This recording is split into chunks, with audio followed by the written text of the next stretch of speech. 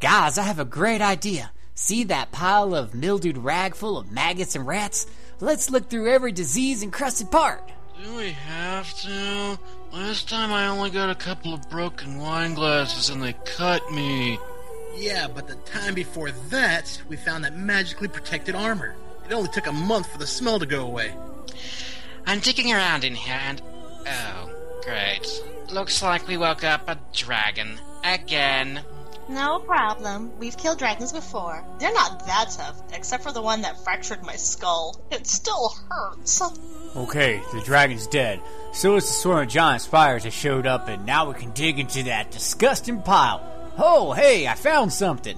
What the Ferelden? It says we got here too early, and the EA in the sky hasn't allowed whatever it was to appear yet. But it does say we can get it if we pay extra money right now. Lucky!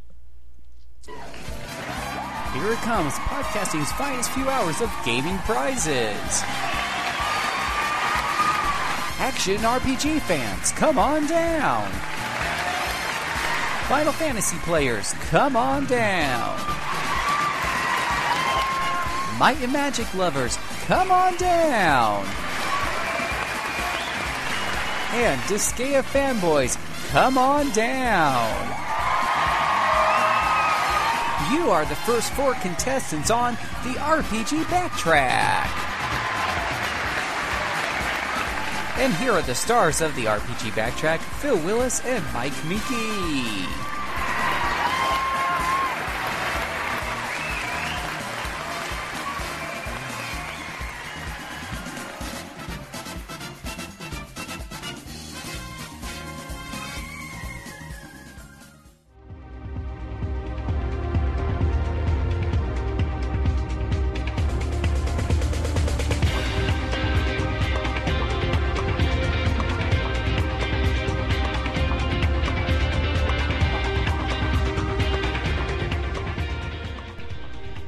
Polish your swords and prepare your spells. Your friends at RP Gamer got a story to tell. Are you ready to hear about your favorite RPGs? Because we'll be going back a few years in history. If you've got a backlog that is really long, we'll tell you what's right to play and what is wrong. We got RP Gamer staff on the mic to talk about these games for most of the night. So pull up a chair, we will give you no flack. You're listening to the RPG Backtrack.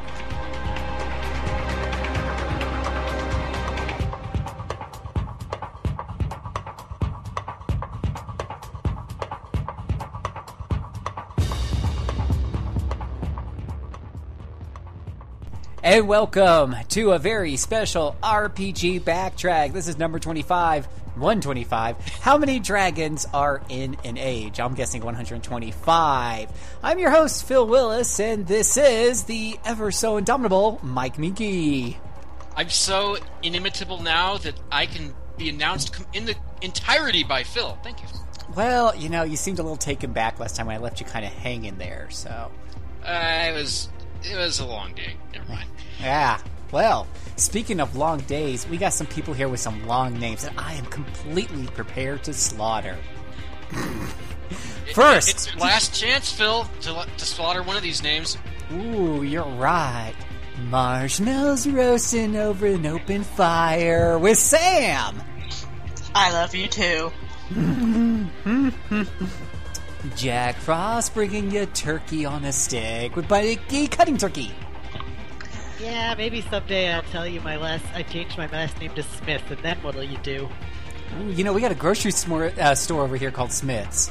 So I'm sure I could come up with lots of jokes, you know. Now serving on aisle 5, new Becky Smith.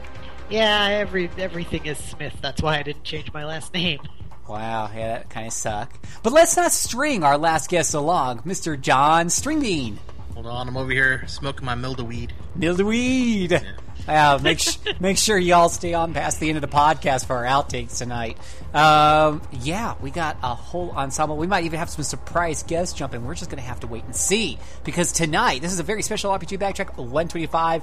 We kind of jumped in a little early last episode, but hey, we got a new intro. We did our new segment last time. No new segment tonight. But hey, it's 125. So we're really excited. We're really pumped, really stoked. And we're going to talk about one of the biggest RPGs of all time, Dragon Age Origins. Da, da, da. Dun, dun, dun!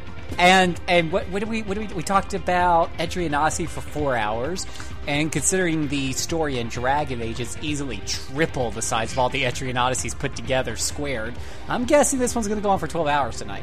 Ooh, please. I hope not. Had a long day of work today. You don't work at a casino, Phil. That's obvious now. As the ever so famous Captain Planet once said, the power is yours. That's right. The power of how long this podcast will be is entirely in y'all's hands, because I have precious little to say about Dragon Age Origins. Though, rest assured, I have not come completely unprepared. So, hold on tight. We'll be right back after these commercial messages.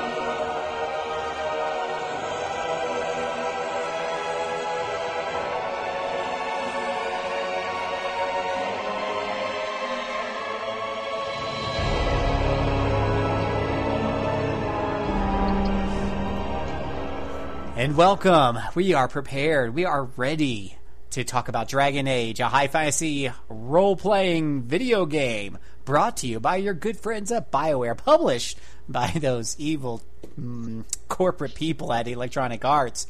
This was released originally November 3rd, 2009 on a whole crapload of platforms. This is a single-player RPG. Well, we're not going to go into experience. Every single platform? Please don't. You know, for some reason this... I thought it was only PS3, 360, and PC. Oh, hey, I found the full list. Here we go, guys. All right, let's see. I'm sorry, Sam. Released here on Xbox 360 and Microsoft Windows in North America on November 3rd, 2009, and on PlayStation 3, November 3rd, 2009. But most importantly, it came out at Mac OS X on December 21st, 2009. Wow. Yeah. See, that was so many platforms... It took us a whole 10 seconds to get through. Oh, and check out, it was ported to the Atari 2600 on January 27, 2011. Cool. Yes, the Atari 2600 version. That would be about 3 seconds long, I'm thinking. What's really cool in the Atari 2600 version, there's really only enough pixels to kind of show this, like, pixelated version of a guy with this big, pointy thing that you can only guess is a sword. When there's a rat that really just looks like a big square pops on the screen, and you hit the fire button, you stab it with the sword, and the whole screen just turns red, and that's the end of the game. It's the rat's blood. Serious, guys. Did you guys not watch the cutscenes every time someone talked in this game? Splatter blood all over their face. Thank you! I do remember when I had to kill a werewolf, it was like I hit the jugular instantly. Oh, okay. Just really quick, and I'm going to let you guys take this away, because I really don't have a whole lot to say about the details of the game.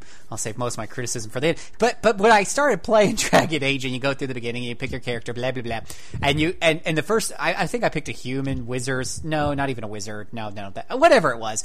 I start off in this castle, I'm talking to people, and you get the proverbial, the cliched, go and kill some rats in the kitchen or basement or whatever it is quest, right? And so the camera zooms out again to combat mode. I kill them off quick enough. I thought I saw like a little Vandal Heart inspired geyser of blood when I killed the rats at the time.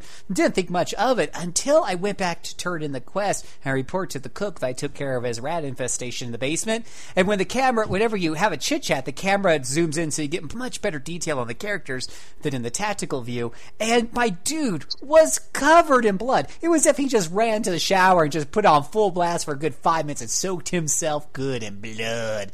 And I'm thinking to myself, the rats, they were like dire rats, but they weren't that big. How in the hell did they have so much blood? Much less They pop like balloons. I mean, each rat must have been taking lessons from Gallagher or something. I mean, obviously, rodents of unusual size have moved into the Dragon Age universe.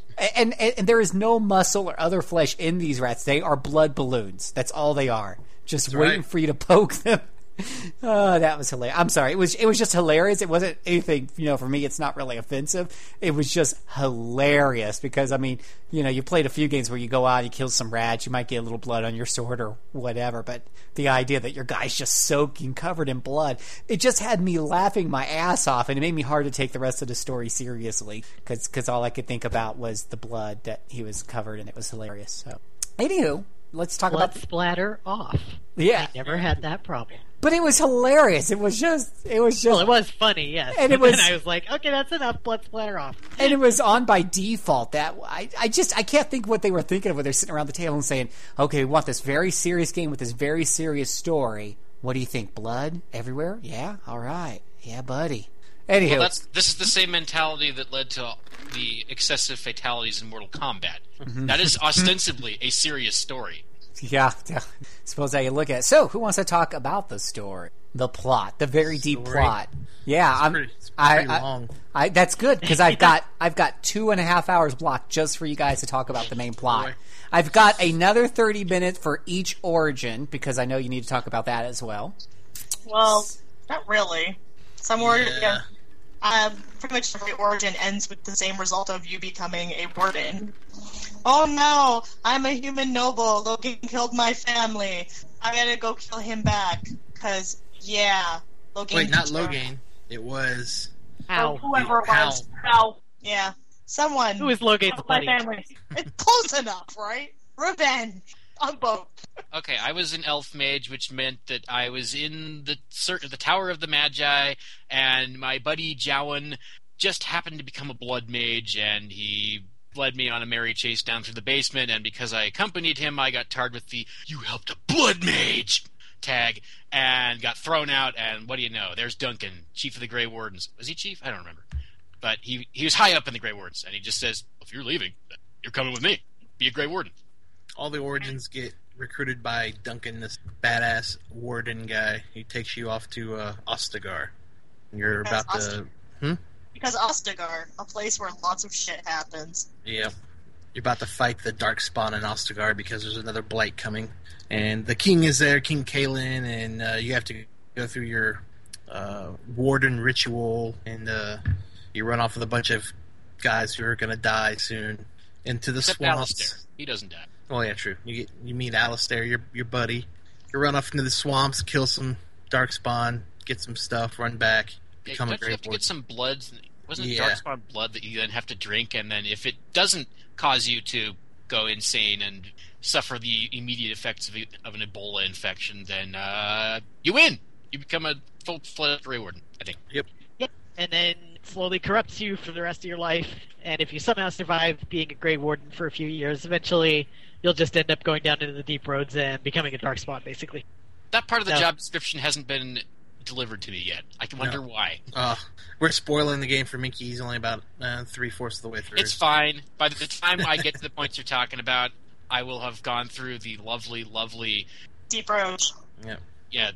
the dwarven caverns that are apparently really, really big. Yeah. And made of drama queens named Balin and Haramont. And oh my god, drama queens. Yeah. Both of them. And you know Boy, what? that makes me so eager to go find them. Oh boy.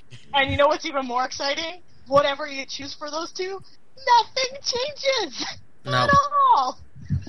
Well, That's why basically, you should go first. basically one of them is a rat bastard, and the other one is slightly less of one. But if you choose the guy who's a little nicer, things don't turn out so well for the dwarves. If you choose the jerk, things turn out a little better at the end, but not a ton. Well, Because this is dark fantasy. Well, I guess at Ostagar, you finally fight the big battle happens. You have to which run is up some tower. Which is not reminiscent of Lord of the Rings in any way. Nope, not at all. Certainly not reminiscent of Helm's Deep. Nope. Nope. You run up to the tower, you kill some darkspawn along the levels of the tower, and you fight an ogre at the end, which was a pretty cool boss fight. Your first big boss fight. This really big ogre, and you light the flame to start the I guess some kind of charge or something. Yeah, it was the signal for Loghain to join the fight. That's right. And then Loghain, your king's highest general, who is the old king's father's old best friend. He leaves them all to die, basically turns around and kind of like him, on Braveheart. He Bravehearted him. And basically, King dies, your buddy Duncan dies, a lot of soldiers die, the Darkspawn take Ostagar, you escape with the help of a swamp witch, the Witch of the Swamps. Flemeth, yep. Who has a daughter. Yeah, and you meet Morgan, recruitable character, your first mage you encounter. Unless With the you are world's already most a mage. confusing That is true.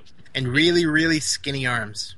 Yeah, she seems to be wearing some kind of skimpy bikini top underneath a funky tank of some kind. I ended up romancing Morgan. She was more entertaining.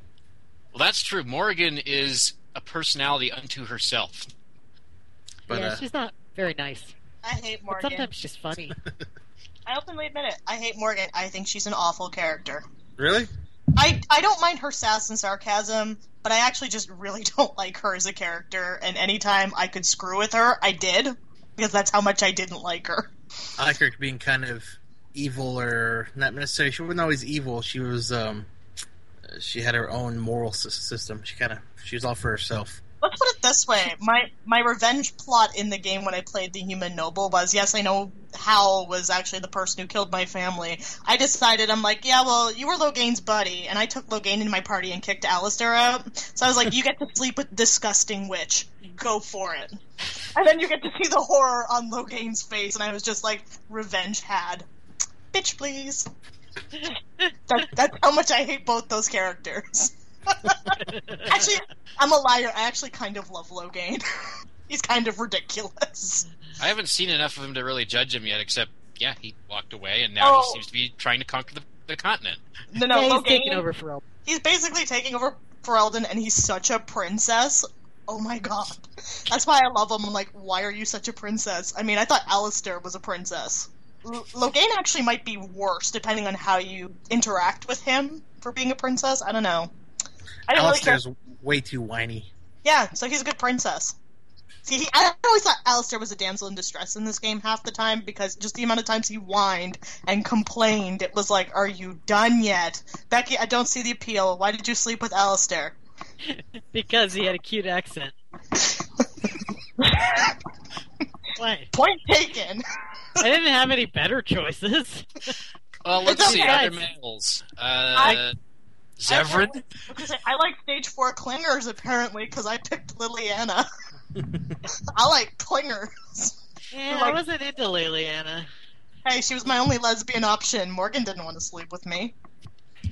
I slept Morgan with has to take Morgan a as baby. my. I was gonna say I slept with Morgan as my male elf, and I just basically pictured them having really like rough sex because he was such a like hater of everybody. So I was like, that's how I'm role playing this. I remember Scott going like, "This is the only thing you care about is who has sex with who." I'm like, "Yep, that's how I play BioWare games." Dragon Age Origins can indeed be a romance simulator, should you be so. Also, I trained to hate Morgan and Alistair because I was really happy about that. I was like, my dog listens to me. This is exciting. Yes, that's right. In Ostagar, you do have the chance to pick up a Mabari Hound, who is basically a war Adorable. dog, and his unofficial name is Barkspawn. I named them after every single dog I've owned.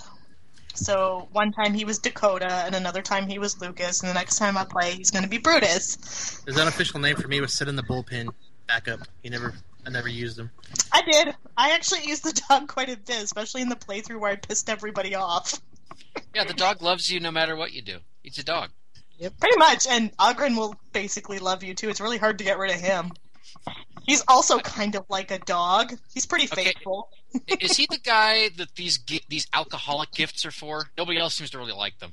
Oh yeah, That's who it's for. he's a Okay. dwarf. They're ooze.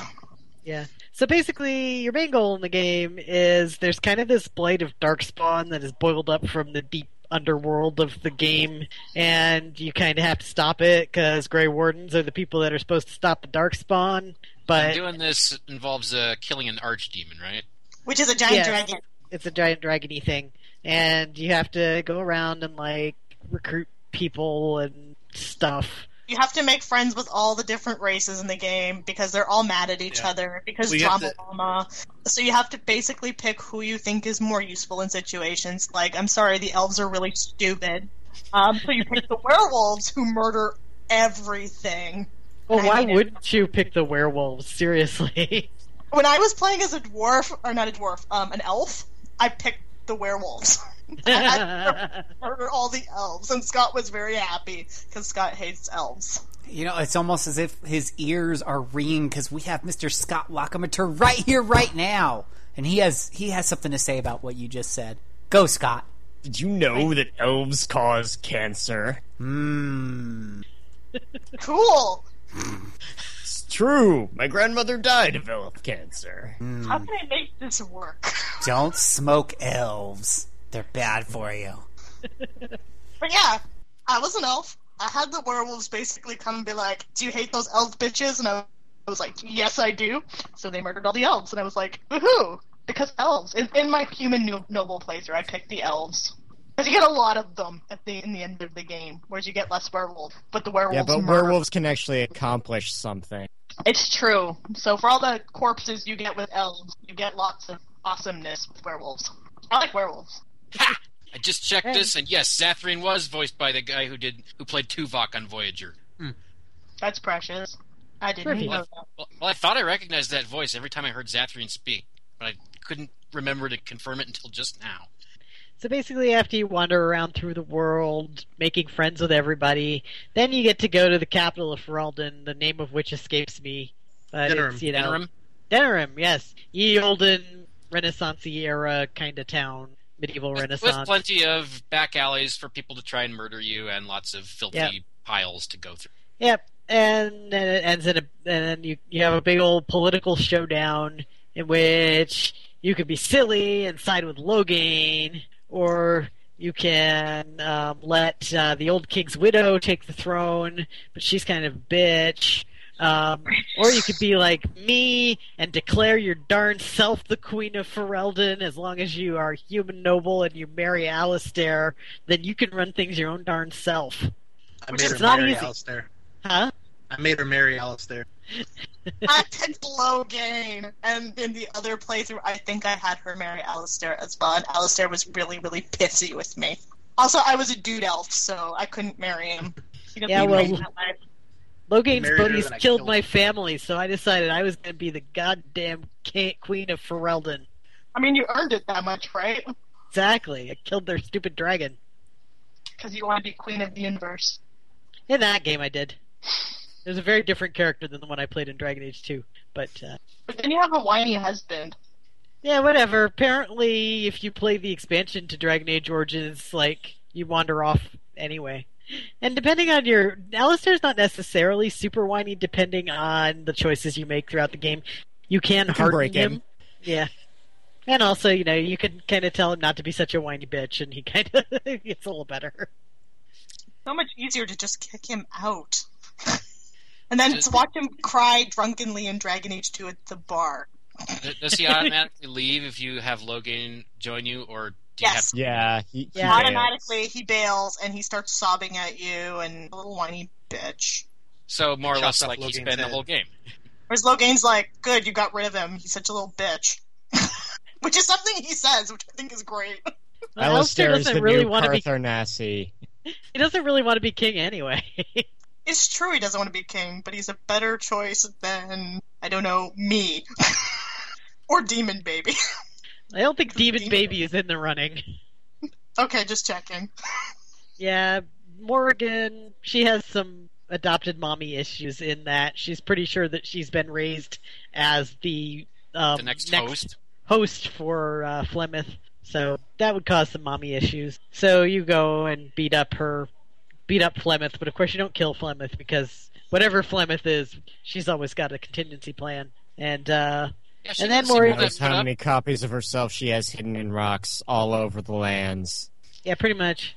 And then when you're gonna go kill the big demon spawn dragon, Morgan's like, "Hey, I can make it so that everybody doesn't die, but somebody has to sleep with me so I can make a demon baby." And you're like, "Yeah, that's a great idea." And then you do, because Witch. then everybody doesn't die. Grody Witch, suicide is a better option. So if you're I'm a male not trying player, to make that a low blow. Or anything. if you're a male player character, you can make the demon baby yourself, or you can make Alistair or Loghain father it. I Best spawned a revenge demon baby. ever. You did? Ew! Hell yeah. Slept with the Grody Witch. Ew! Nasty! He was already sleeping with the Grody Witch. This is true. Nasty!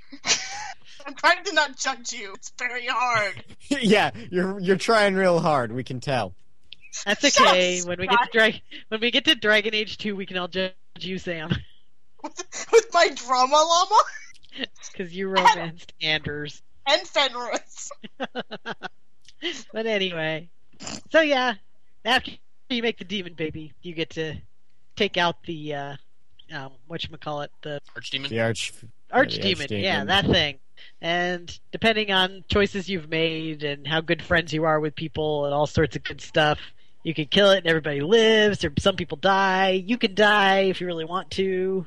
So there's lots of ways. That French guy dies no matter what. Sorry, French guy. Oh yeah, the French guy. Guest star party member, French guy. Except you, Scott.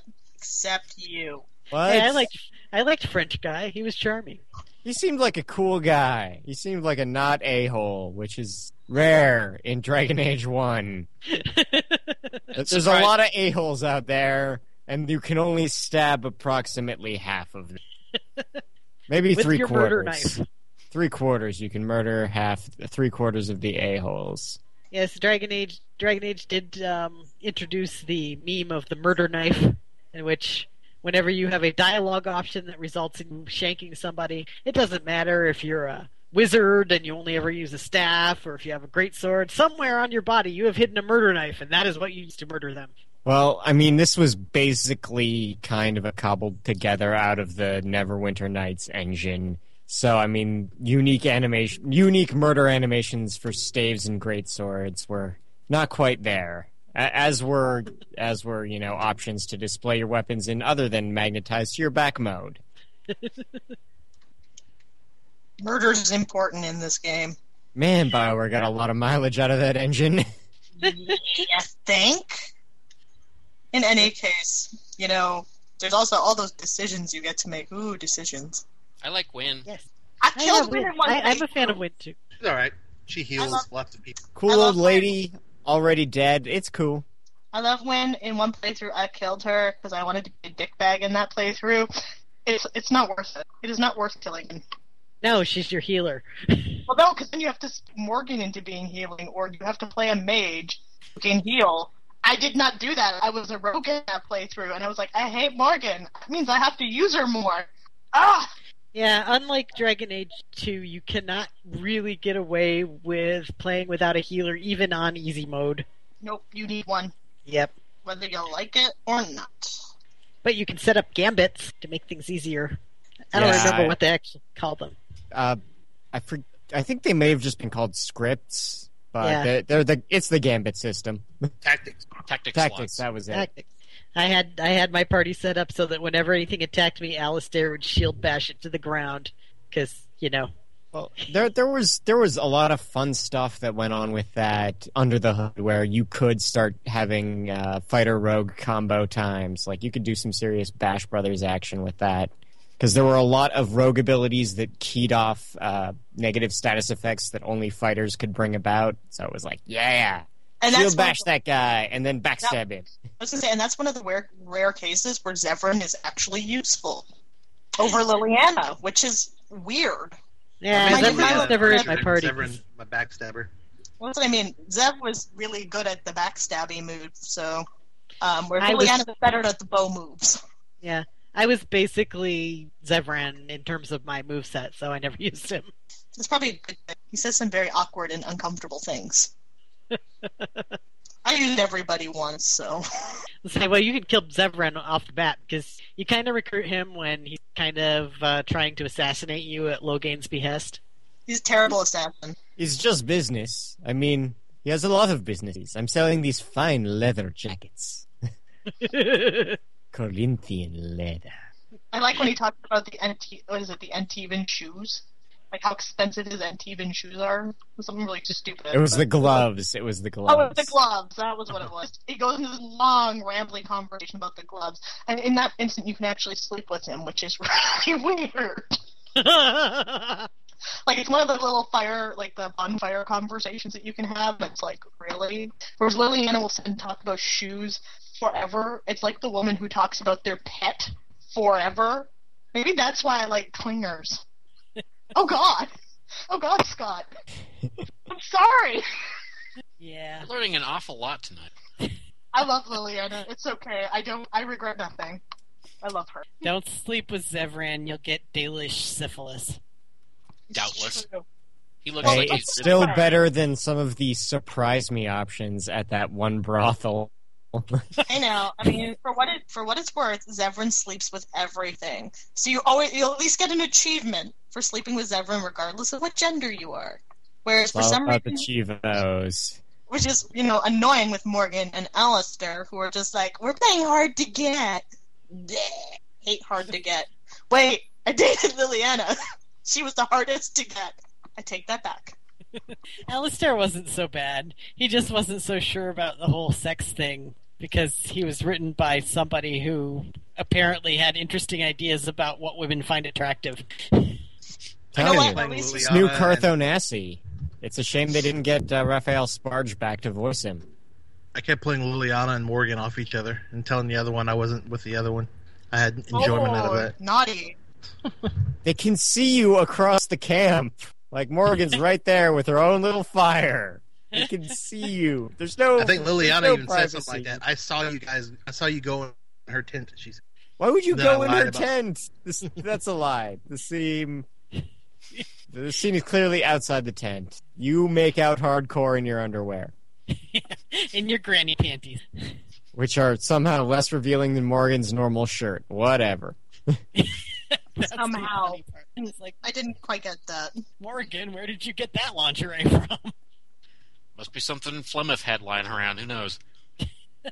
I'm pretty sure Flemeth wears sexy undies too. I know women who want to sleep Lemeth, okay? It's kind of weird. Not Captain Lameway. Hey, our Hey. Scottish girlfriend there, she loves Flemeth to the point of, like, humping the screen. I don't but love that Flemeth has that nothing much, to but do with. That has nothing to do with Captain Lameway or her lameness. hey, I think Kate Mulgrew did a good job in this game. I thought so, too. It has Take that nothing to back. do with Kate Mulgrew. It has everything to do with Captain Lameway. If I disappear anytime, it's because there's a cat who Whoa. really wants to jam on my keyboard. Are we talking about she whose voice is so screechy? No. I can't stand her No? voice. At least in the first season. I think she toned it down like the second or third. Well, Flemeth isn't screechy at all. So. You're talking about Captain Janeway, right? Is that what I heard? Yeah. Kate Mulgrew. Oh, that first season was horrible. She was like that schoolroom teacher. The class you just hated to go to because her voice was like nails across a chalkboard. Kind of mellowed out later on, but oh, man, boy. Anyways, how do we get to that? Were we talking about Dragon Age or She's the something? voice of Flemeth. Yes. What's that? She's the voice Flemeth of is the Flemeth. adoptive mother of Morrigan in this game, and she is a mandatory plot point. Oh, happiness. Did she use season 1 voice or like season 5, 6 voice? That's all I really want to She- know. She didn't sound like Janeway at all. Oh, okay. Whew. All right. I understand that voice actors are able to do that kind of. Some of them. Some of them, yes. Some of them have a range and some of them do not. Speaking of which, Ogren is voiced by the ever-present Steve Bloom. Dwarven Crafts. Fresh from Ozone. Dwarven Crafts. He's also that guy. Enchantment? Enchantment. Enchantment. I love him. We do not speak ill of him. Speaking Why of would we ever say- present, Cam Clark also voices in this game. The voice acting is just mostly good in this game. Claudia Black is Morgan, and I have the biggest crush on Claudia Black ever. I just wish I liked Morgan. Who Like, that doesn't is have my... the biggest crush on Claudia Black. That's what I mean. Like, I love Claudia Black, and yet I'm just like, I don't like Morgan at all. So it breaks my heart because it's like hottest woman ever outside of Gina Torres meets really awful character. I'm sorry to all you men who like Morgan. She doesn't really do much for me. And you clearly don't understand what makes the Grody Witch so hot. That's right. Only John can tell me why the Grody Witch is so hot. Because she had a custom texture that applied only to that default shirt that made her look like an attractive human being. Because she's Tits McGee? And then you put on one of the mage hats and they're fucking hideous. I did that to her all the time. I was like, I have an ugly hat. All the wizard hats are so ugly. Then we took pictures of it, remember? We're like, it's like, hey, you're a knight. You get cool-looking armor and, crazy accessories. You're a wizard. Have the ugliest hat ever. It looks like And the things that really parents don't do make much. children wear in winter weather. Let's just put it this way. Everything is kind of fugly looking in this game in the sense that, like, clothes just don't look like they fit right. Women look like they have man chests. That's because they literally stuck on the male model. Yep. That's all they did. They were very excited in Dragon Age 2 because they're like, guys, we made hips. I was like, yay! Figured it out. They made women really skinny guys. Yeah, pretty much. Yeah. That totally makes sense. But, the game wasn't really about the graphics. The environment design wasn't very good either. It was kind of blah. Ever since I figured out that I could use the tab key to show me the things I can interact with, I've been using it constantly. Yes. Yeah, I pretty much hold it down all the time. I did like the amount of customization, though, you could have for your character. There was a good amount of variety, so everybody could have something different. Which is important to me, because it takes me, 2 hours to make a character. Well, I mean, when you're picking a face tattoo, I mean, you're stuck with that for 80 hours of Deep Roads. So face tattoos matter. They were very important to me. I was very anal about how my face tattoos looked. Yeah, their character creator wasn't bad. I made a dead ringer of Sir Patrick Stewart in it. That's kind of fabulous. Yeah, I had a goal to play him as a mage and tried to make all my choices in the game as though he were following the Prime Directive, but I never got around to it. Well, I mean, and it's Sir Patrick Stewart, so you're allowed to violate the Prime Directive 9 times total, I think. If we're choosing to count Star Trek Insurrection as a thing that happened. Well, that's a better choice than choosing to count Nemesis as something that happened, right? Wait, which one had the Dune buggy sequence? That's Nemesis. Okay, yeah, that's number 9. That's Prime Directive violation number 9. But Also the one where Picard beamed over Solo to take on an entire enemy ship. Anyway, that's just... Guys, you suck. I want a Doom buggy. That's what I wanted to You do not want to have a Star Trek TNG Dune buggy sequence. I want the Dune buggy for our wedding if you don't give me the damn train that's in front of the Steam Whistle Brewery. Well, one of those seems very doable, honey. Damn straight. But I really want the Dune buggy. Well, you can't have Michael Dorn in the Dune buggy. Why not? Because we can't get Michael Dorn. I am pouting. I'm crying. I'm so dramatic. Speaking of... Is his name Shale or Slate? I forget right Shale. Oh, okay. Well, now. I like Shale. Oh, okay. Speaking of trains, this one's getting off the tracks. What happened to Dragon Age? We're talking about Dragon Age. It has Dune buggies. Oh, for the love of Pete. I heard you talking about Shale. She's in Dragon Age. Yeah, Shale's awesome. She's great. Shale's a she? Shale is a Yes. she. Really? If you do her loyalty mission, you find out that she was a female dwarf that volunteered to be a golem to beat up Darkspawn for all eternity, and then got sold to a wizard. Who was a jerk and kept calling her Gollum all the time, and she eventually got sick of it and squished his head. Yeah. Which is fabulous. Also, Shale is awesome. Or at least Shale is personality-wise. And she hates That pitches. feels great. Shale loves to refer to you as it. Well, that just saves on voice acting for your $10 DLC. Also, if you're a dick to everybody, Shale doesn't leave you. So, note, if you want to be an finds it asshole... amusing. Yep, if you want to be an asshole in Dragon Age, Shale will stay with you to the end of the game. So will Ogren. Just don't take either of them on that mission through the Deep Roads. Oh, yeah. Jims, don't take Shale on the Deep Road. Oh, that means No. I have to come up with a different tank. I guess it has to be Alistair. Do not do it, because then you will lose Shale, and you'll be more upset that you don't have Shale. Okay, I'm listening. Do as you're told. Just tank out Sten. Sten will hang. Sten is that's awesome. right. I'm forgetting about Sten. Wait, can't He you doesn't say a take whole Shale lot. and choose the other option? But you want golems at the end. No, I didn't get golems. I got dwarves. No, they No, you smash want- all the things. It's like the I win button. The golems are pretty fun.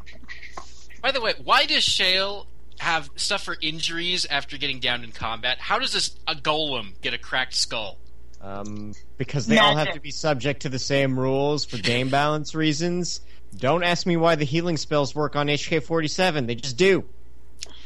Yeah, if we nitpick it to death, then we'll be here all night. I just find it hilarious that my golem, who talks about how soft everybody is, has a soft skull. Hey, some of those Dark Spawn have some serious hammers. It's true. So, Anyway, in Shale- other... Shale's yeah. cool. Shale smashes things, makes them dead. Well, okay. Sten! We haven't talked about Sten, really, have we? He's trapped in a cage when you find him like a puppy dog, and it's really sad. He likes cookies. He likes cookies, and if you save him, he will be a very, very awesome party member who hates everybody. Everyone's kind of racist towards him, and vice versa. He is very racist, too. He reminds me He's of a- the Drow from Baldur's Gate 2. He's a Kunari. They're religious zealots that are trying to martially conquer the world and convert everyone to their religion. I Morriganed him. I didn't let him ever out of my campsite. I pretty much ignored him for the whole game. Well, here's the thing. He will disagree with you every step of the way if you... Pretty Let's much hang no matter out what with- you choose. But he'll be like... But you can call... But he'll call you out on it. And then you'll be like, shut up. And then he'll be like, no, let's fight. And then you fight. It's like, okay, we're cool now. You beat me up. He will try to bail on you. And if you fight him, he's like, nope, that's cool. Because he's proud warrior race guy like that. He respects strength above all else, I guess. Yeah, well. Or you could just keep him at your campsite, or you could just leave him in the cage. Yeah, you He's can also totally ki- walk away from him. He's also really sexist. He is. But he's actually a pretty good choose to use it, which I did on a few occasions. Yeah, because you I've were tried him always a few getting rid of times. Alistair. He's pretty good with Nobody- the two-handed swords. Yes, I got rid of Alistair because Alistair's a poop. We've established my dislike of Alistair, and his everything is, oh, Win, you're such a grandma. You know what? If I was Win, I would have punched him in the face. Oh, Did you Win fix had my very dog? good comebacks to Alistair. Especially if you romance Alistair. She gets him bad. It's really fun. Oh, that's awesome. Oh, yes. And it results in him saying, yes, Win, I know where babies come from. Okay, that is kind of fabulous, admitted. Yes, the banter in the game is really top-notch. If you Yeah, hadn't like figured there are that out. definitely... You really want to mix and match your party just so you can hear all the conversations that go on. Like, if you've got Ogren and Zevran in the party at the same time, they'll be like, so, are we going to do the elf-dwarf thing where we're, comically mismatched and argue and bicker all the time? No, let's not. Okay. I think Ogren makes comments like he would give Win a roll even if doesn't matter if she's old or not. I found that kind of funny. He was like hitting on Win, but kind of lewdly. That's Wynn's pretty much what character Ogren model does with doesn't look that anything with old. boobs. Well, he's right at the right height for those to be eye level for everyone. Why wouldn't you? If you were eye level to tits at all times, Becky, wouldn't you talk about them more? I am. See? Actually, Sam's eye level to tits a lot. She talks about tits. Well, my problem is I also murder people either in the privates or the kneecap. Just so you know. In Dragon Whatever. Age, or just in general? In most video games. In Dragon Age, I think I just gushed, because, like I said, in one game I was the warrior, and in the other game I was the rogue. I just liked gushing. I don't know. It was fun to just walk up to dudes and, basically turn them into a pancake. I'm easily amused. This is why I'm not allowed to play Western RPGs. Okay. There were a few issues, Dragon Age Origins, one of which was that the combat was a little bit imbalanced in favor of mages. Did we talk about combat? No, we haven't really. Oh yeah, like Virulent Walking Bomb was the I win button. That, and I think the Freezy spell, people talked about using that a lot. Yeah, well, the Freezy spell, you had to chase that with something where you had to, script all your fighters to shield bash guys you throw, you froze, whereas Virulent Walking Bomb solved its own problems. I don't know, because I played on easy mode, because I don't play these games for the combat, really. And even on easy mode, the Revenants will give you a nasty fight. But, Oh yeah. Well, my main character, the two-hander, is pretty strong. I think some of the two-handers are the best ones in the game. I was quite fond of the great swords myself, Yep. which were also really handy if you're playing a warrior. I never quite understood the pleasure of playing a mage in one. Like, I tried. It's kind of boring to me. I don't really like games where I'm like, ooh, it's a win button, because that's what I use Shale for. So it's like, why do I need to be a mage that just kills everything? Whereas it's funny, playing a mage in Dragon Age 2 was a lot more pleasurable, weirdly enough. I don't know. I'm just not into mages. Maybe that's where I'm kind of going. Playing a mage is boring. Playing a warrior is boring too, but at least, like I said, it works with my personality. My lack of patience and all. I like playing a rogue and then making the warrior walk around all the corners and pull all the mobs. Like, go warrior pet, your job to get hit. Yeah, Liliana serves that function for me, and she's really good at it.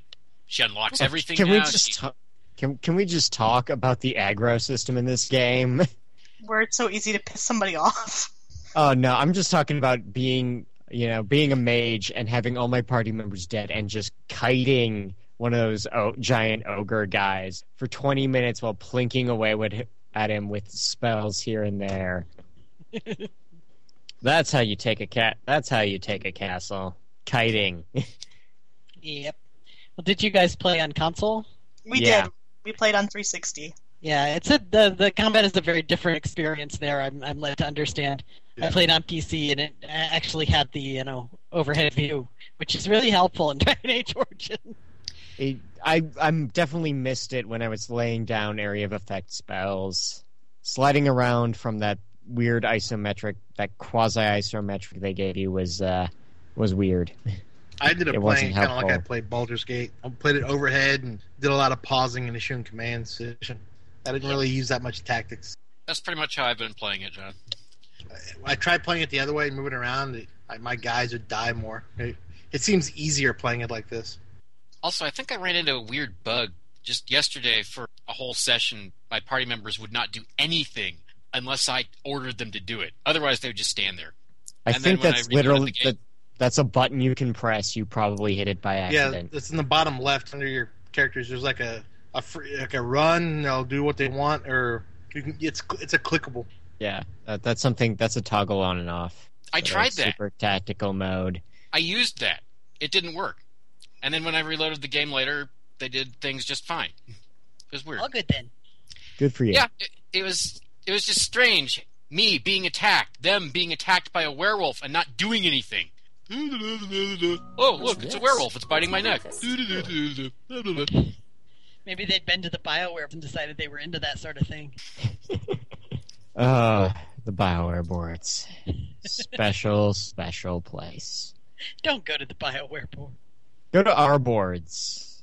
Are the BioWare boards any better than the GameFAQs boards? Well, I mean, the GameFAQs boards are like absolute zero, man. You don't cross that.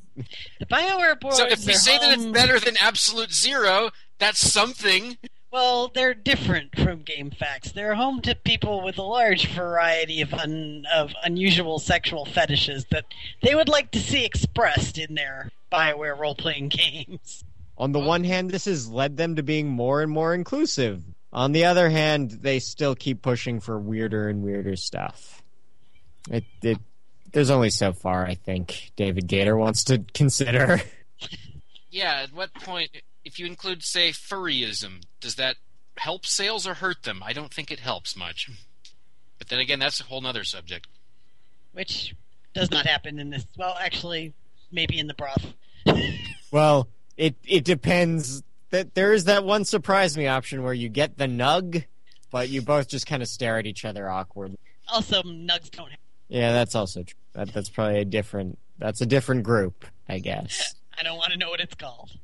Hopefully BioWare is taking notes for Inquisition. I'm sure there's still time to alter it at this point. Okay, saving Redcliffe. That was fun. in that it went on far, far longer than I ever expected it to. Well, that Redcliffe and Dwarfland, they just keep going. Like Redcliffe is rough because you can optionally detour to do the Mage Guild in the middle of it, which leads you to even more stuff. I like Redcliffe. I didn't like the little blood mage place. I forgot what it was called, where you get warped and you're in this. Oh, the Fade? The Fade. It the never Fade stops. Especially the first time when you're trying to figure out the puzzle element of it, and you're like, where you just keep going back through the same areas, trying to figure out what you needed to do. Turn into a mouse, turn into Burning Man. Turn into Golem. Yeah, as you say, the Fade is all about Stompy Golem. Once you get Stompy Golem, you're all... This is true. Stompy Golem wins. I just love throwing a big rock at everything and watching it die. Yeah, pretty much. And I gotta love the whole idea of, hey, we've built this game around having a party of 4 at all times and bouncing around and doing different tactical stuff. Let's take 3 of those people away. Let's see how that works. Yeah, that's why you need Stompy Golem. That's my least favorite part of the game. I think there's a mod to let you just skip right through that. Well, you do get a bunch of permanent stat increases, but the price is pretty high. Well, it'll give you the permanent stat increases, and you don't have to play. Oh, that's awesome. Because it's not like you can take any items out of the Fade with you. Well, you do get to see some kind of cool cutscenes with your party members. Like there's some minor character stuff, but at the same time, most of the character stuff is you go to camp, you talk to everyone, you learn some things, you make notes to buy gifts later. Or if you're like me, I you feel buy like lots this. of gifts. Like, I feel like the information you get, they would volunteer anyhow, just if you keep going back there and go, come on. Okay. I really should have known better with the cat lady's stick than to give it to Wynn, even though she's the only one who can take it, because it says it smells of cat urine and whatever else. And what do you know? She didn't like it very much. I think that drops her affection by 50. That's not very nice. Why would you give her pee-pee? I was curious because no one else could take it, and I figured, damn it, I bought this stupid thing from the dwarf who shows up in my camp and serves as my shopkeeper. Who is it really for? Dude, you gave her cat pee. I'm sorry, but if I was an elderly old lady who could bitch slap people, I would bitch slap you. You don't give elderly ladies cat pee. It's not cool. Are you looking for the perfect gift for the perfect woman? Then come to Zales, where we're now selling cat piss. You tell her that she cares with the sweet smell of cat urine. When she sees that golden ember color of awesome liquid, a smile will come across her face right before she slaps yours. I mean it lovingly, but why would you give her cat pee? I mean, honestly. Because... you hate her that much. Because obviously you lost 50 affection because, you gave her cat pee. I'm sorry, you would lose 100 with me. Poor Wynn. Wynn needs a hug. Now my cats are sad because they give us cat pee I'm sure they tell you it's a gift. Wow, we go some interesting places on this. You brought it up! Dragon Age Origins is a special kind of game. Yeah, that just came from the whole topic of gifts. And there are some that you just shouldn't give to people. You didn't learn your lesson. You still gave it to her. No lessons learned for you, cat pee giver. Dang it, Sam. Now I'm not going to give you any cat pee. Okay. I have a fresh cat pee. I have a fresh cat box just waiting to be looted for little treasures, and you don't get any. It's okay. I get presents with my bulldog. That's dog pee. That's something entirely different. I meant other Nick gifts. knows this. I meant other... Alright, so... Let's please get out of this topic. Please. It's all James' fault, by the way, but please let's get out of this topic. The way we derail is sometimes quite disastrous. You think? Okay, Lady of the Forest. Reminded me of that freaky lady in The Grudge. There. I remember Lady in the Forest. Is that the stupid elf thing? Yeah, she's the thing that turns into Witherfang, and she looks like a really, really, really pale Asian woman with incredibly black pupils, and she's got roots covering her instead of clothes, and yeah, she just looked like the lady in The Grudge. So I expect her to go, anytime. Stupid. I hated that bit. That's why I sided with werewolves. But she was the leader of the werewolves. I know, but now that I think about it, it's still stupid. Why would a tree own the werewolves? Someone explain. How does tree equal werewolf? Because Tuvok said so. Or what? You know what? I'm out of this conversation. Drop the microphone. Bam! Out here. Gone. I'm really hyper and really sleepy at the same time. How is this possible? Awkward. So, anything else you all want to divulge about Dragon Age Origins? The pornography is really bad. I think we already said that. It's Yes, but worth everyone- mentioning again that it is really bad. Everyone looks uncomfortable and sad. I don't know Isn't why. that how it normally is? Oh, Ooh, it's never as good as you think it's going to be. You walk away disappointed. disappointed, but Especially if you're a dork. And the result is a demon baby. Demon Babby. Demon Babby's gross. We've established that too. Gross. Gross demon baby. Gross. Okay, any other deep thoughts we need to share before we go to our final Okay. opinions? So, for a game that bills itself on being a dark fantasy, it is altogether too easy and really without any serious cost to take the idealistic route every single time. You know, I'm glad you brought that up, Scott. You know, because, You never have to roll the hard 6. You never do. Yeah. You know, I mean, I think my biggest criticism against the story after listening to all y'all and what little bit I played, is that it's just not. Oh, great! I'm totally drawing a blank now. Shoot, somebody else talk for a minute while I think. Thinking hard. Yeah, I just drew a blank. I really don't consider it a dark fantasy per se. I mean, yeah, there's a lot of a-holes running around, but other than that, like it's still more of a heroic fantasy than a dark fantasy, I think. That's it. That's what it is. It's not Game of Thrones. I mean, everyone knows that Game of Thrones is like the most ever epic book and television fantasy series. I mean, it practically defines dark fantasy. And the people in the game just live way too long. I mean, come on. Read any Game of Thrones or watch any Game of Thrones doohickey. People die as soon as you begin to start caring about them. Why don't these people die off for, huh? Well, where's the Dragon fun Age in people that? do die. The But not girl you get fast with enough. at the beginning dies. Your family dies. Duncan Well, I dies. mean- King Kalen dies. All in like the first few hours. Well, Well, the I mean, first dead few- dudes are just easy backstory. Yeah, I mean the early deaths. I mean that's typical for RPGs. I mean that's usually the thrust that gets the hero out the door. No, Game of Thrones is cool because it continues to kill people throughout the whole entire thing, and it always happens when you start caring about them. And just when you latch onto a new one, he dies too. Yeah, where's all the deaths? Where's all the bodies? Yeah, but people would really hate if your main characters that you have been building up just suddenly die.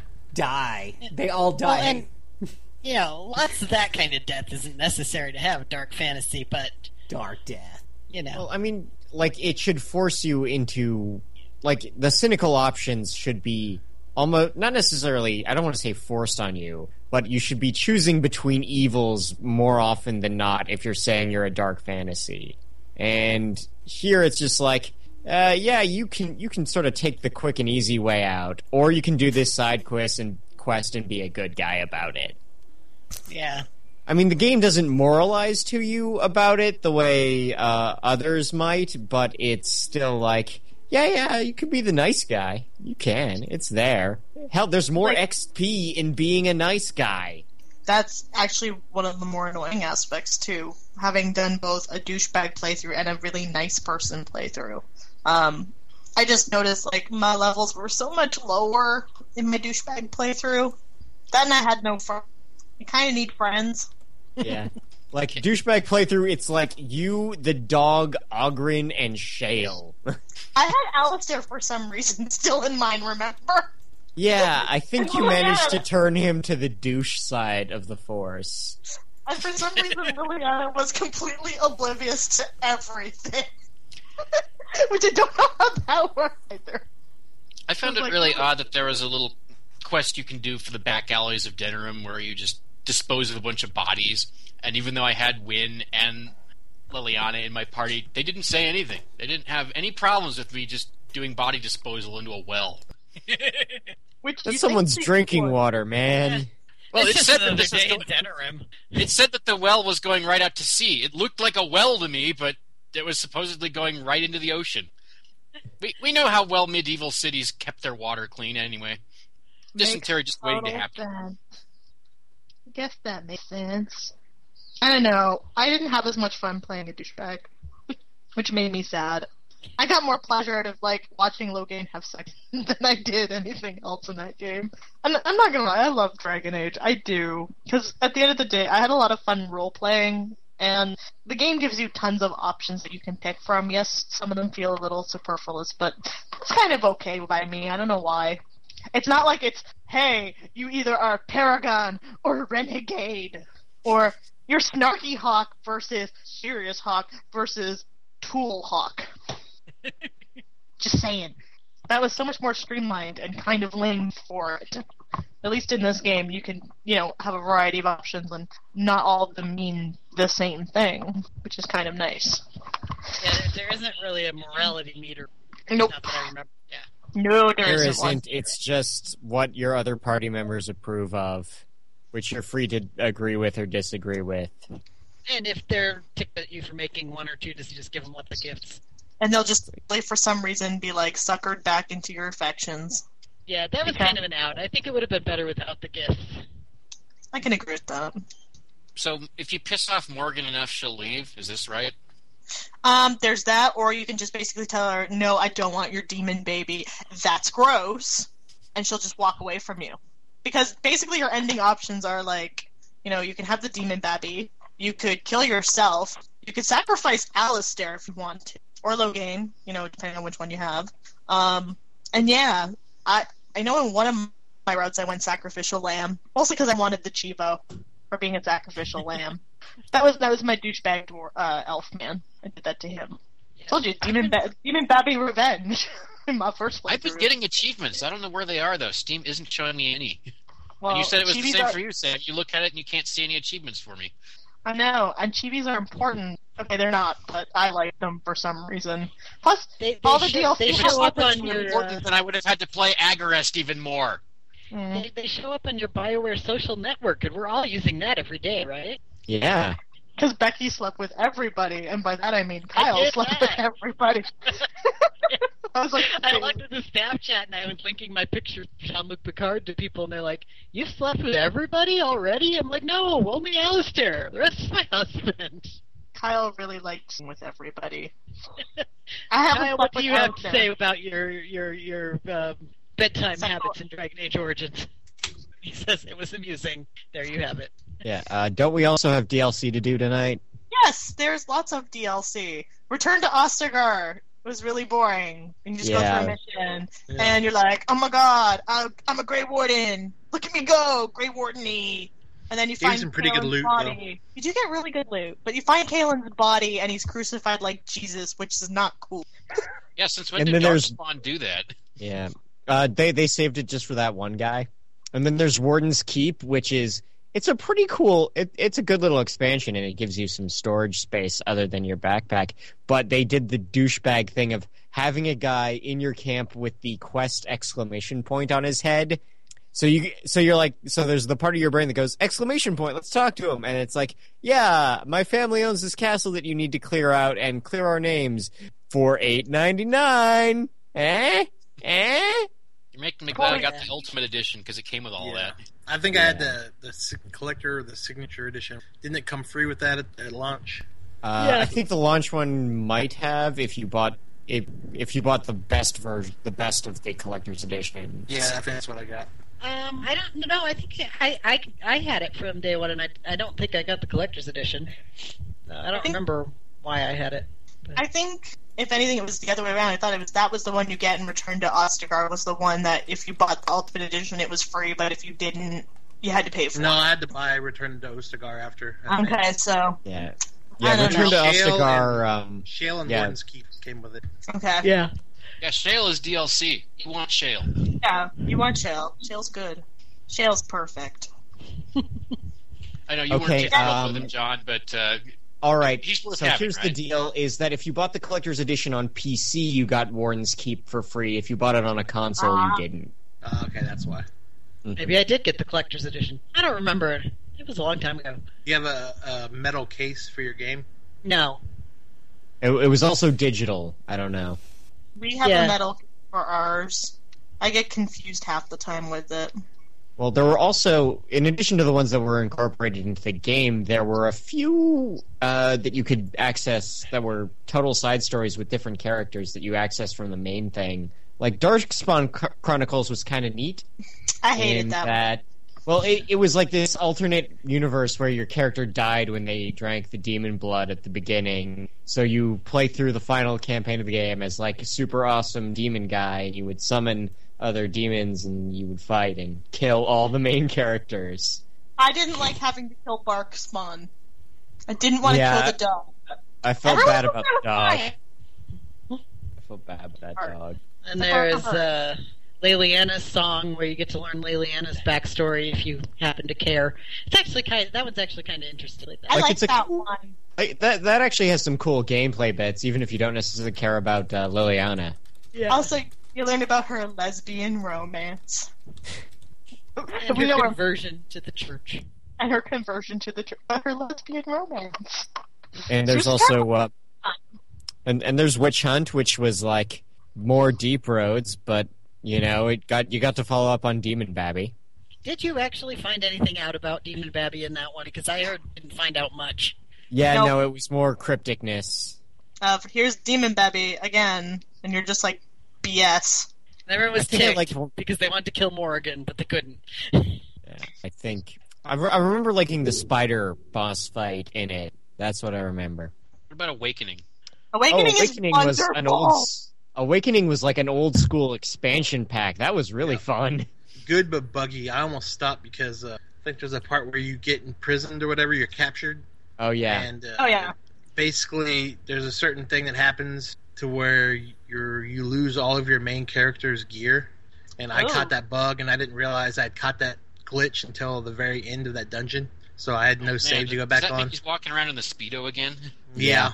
Well, you basically, as you go through, you collect everyone's gear, and you're supposed to collect yours. And when I got to mine, it was empty. And I read about it. There's a bug that happens sometimes. There's a tell that you can pick up on at the very beginning to know if you got the bug or not. But I didn't realize that bug was going to be there, so I lost all my main character's gear. Almost made me stop playing it. Yeah, that was like a 10-hour side. Awakening was like a 10-hour sequel campaign where your guy is now the commander of all Ferelden, and you're also a duke, and you have to deal with duke problems. Well, you're commander of the Grey Wardens. Yeah, well, you're the regional commander, which doesn't mean as much because the Wardens actually have land and titles in Ferelden now, which means you're responsible for a whole lot more shit. And then the Darkspawn have two of them have spontaneously gained intelligence and are now doing a little follow-up campaign on Ferelden just out of revenge. And you have to team up with a whole bunch of new guys. And they're actually all cool. They're all cool, actually. I liked them all. I liked everybody. I liked Anders, but that's because Anders tried to sleep with everybody for I was some reason. disappointed I got Ogren again. I didn't really like him. How do you Ogren. not love Ogren? He's a drunken dwarf man. He smashes things. I like would totally the take Ogren. undead spirit guy. Oh yeah, Oh. that guy's awesome. I liked all the characters in that one. Awakening actually was just a lot of fun, and it was pretty refreshing, actually. I liked all the environments, like that crazy haunted swamp thing was cool. Yes, it was. Yeah, I like that place. I like Sir Pounce a lot. That's a cat. It does it. You It does cat things. click the button and it pops out and meows. It's not You as know, cool as like, yeah. Barkspawn. That's what they're for. Barkspawn eats orcs. The cat just makes noises. Well, boo-hoo. Also, the Lana. She was pretty awesome. I liked her plot. And I don't generally like elves, but I actually thought her story was kind of nifty. Like, her I like sister's kidnapped by the Darkspawn, and you actually have to go to the Wending Woods, and it's a really cool environment in the game. Yeah, I liked her more than the other elf. Or the other mage, sorry. Anders. Yeah, Nobody she likes was all right. Anders except me. I like Anders. I didn't like the dwarf rogue either. I liked Sigrun. Sigrun was cool. You didn't like She was cute. you didn't like Sigrun, John, because you didn't fully apply yourself. To help you out with that, I have brought on Michael Apps. He's all about applications. He's kind of late. Just a little late to the Yeah. party. He has No. a babby. Kind of like Well, Don.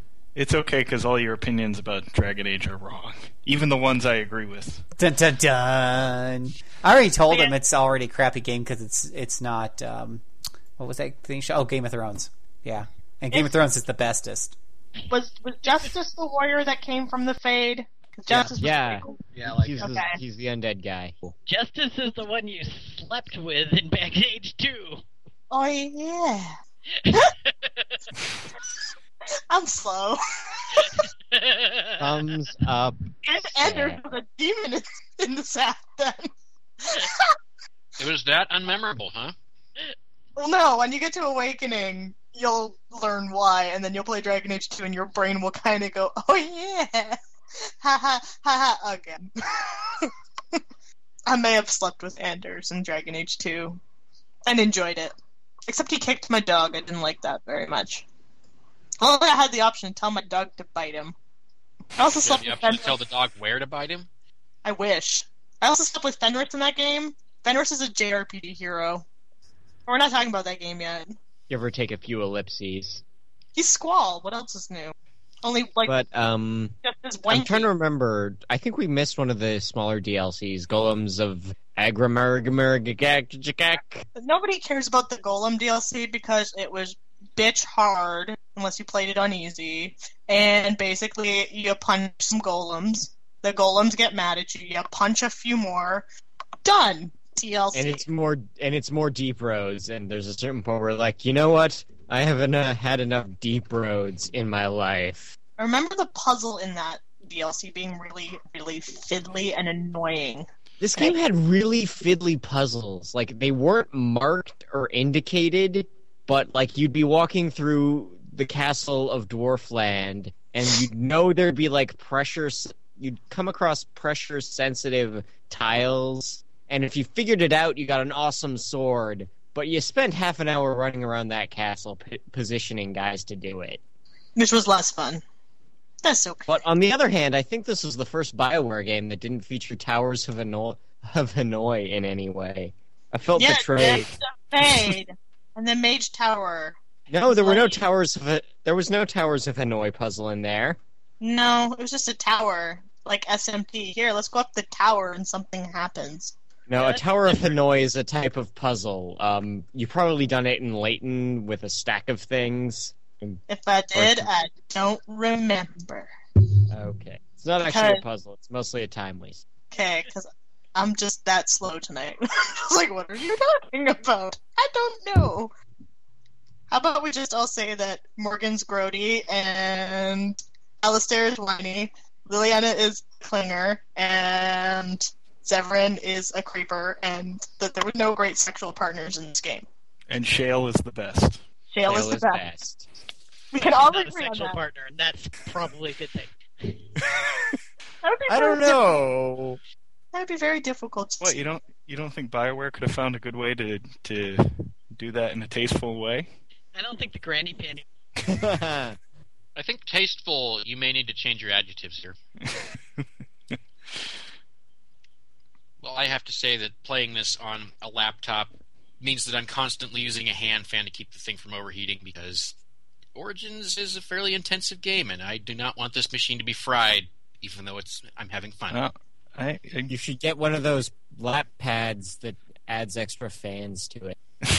I don't think Origins is that intensive. Do you have a really old laptop? Because It's 4 years old, but Okay. it's frequently making the fan go at full blast, and my last laptop died because the motherboard got overheated.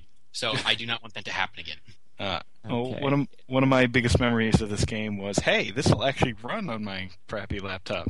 Yeah, it runs most of the time just fine, except I'm having trouble understanding why it has such long load times when I have the whole game right there on my hard drive. I've dealt with about 30-second load times occasionally. For some reason, a lot of it's in Denerim when I go out of buildings and it's trying to load the whole town around me, and it takes forever. Okay, Mike, I that almost sounds like complaining, but I know what you really want to emphasize is how those long line times gave you more opportunity to think about the moral choices and consequences you were facing in this RPG epic. And the little helpful text they give you on load screens in BioWare. Yeah, so sometimes I will see the same thing 10 times in a row. Other times I will see genuinely useful things that promptly vanish because that load screen only lasts 2 seconds. I'm looking at the system recs for this, and I'm like, I'm not sure why you're having problems with it, even with a 4-year-old machine. Integrated graphics card, maybe? Not a dedicated That's one? probably it. Yeah. Well, it runs, and so long as I keep the fan going, my machine is working just fine. I'll take that. So, any other thoughts about Dragon Age Origins? I have a few. The music was cool. Yeah, music is pretty good. I did not like the song that Liliana sings when you're like, hey, when she's like, hey, I dig you, I'm going to stop the action to sing this song. I got about 2 minutes into the French choir, and it was like, yeah, X button. Oh, yeah, I remember when that happened on Kyle's screen. I was like, what's going on over there? That and the mouth lip syncing doesn't change even though she's singing, so it looks completely wrong. Oh god, yeah, that lip sync was rough, and it's an Einon Zur soundtrack, so it's pretty good.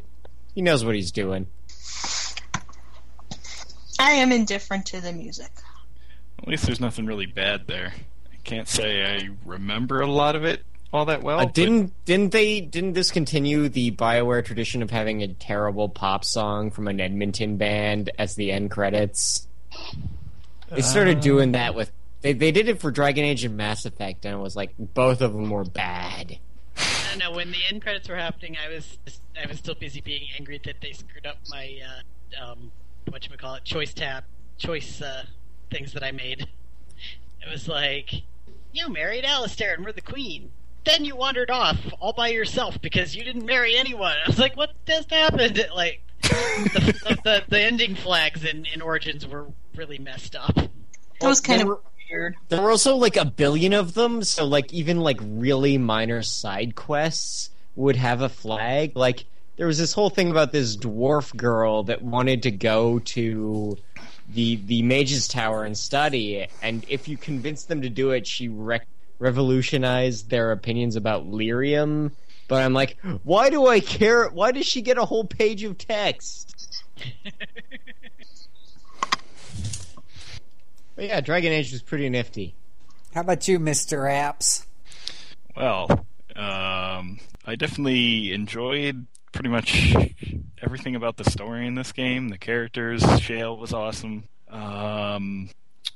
Other warrior guy whose name I can't remember for the life of me was awesome. Sten? No. Ogren? Probably. Or Alistair? Not Probably so not Alistair there.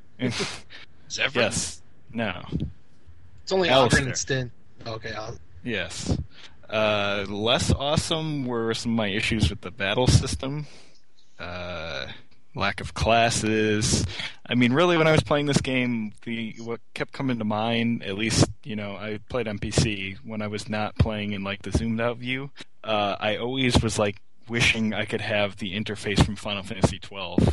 I thought that would have fit this game perfectly. But, yeah. See, I don't feel like... I never felt like there was a lack of classes just because the specialization options were pretty solid. That's true.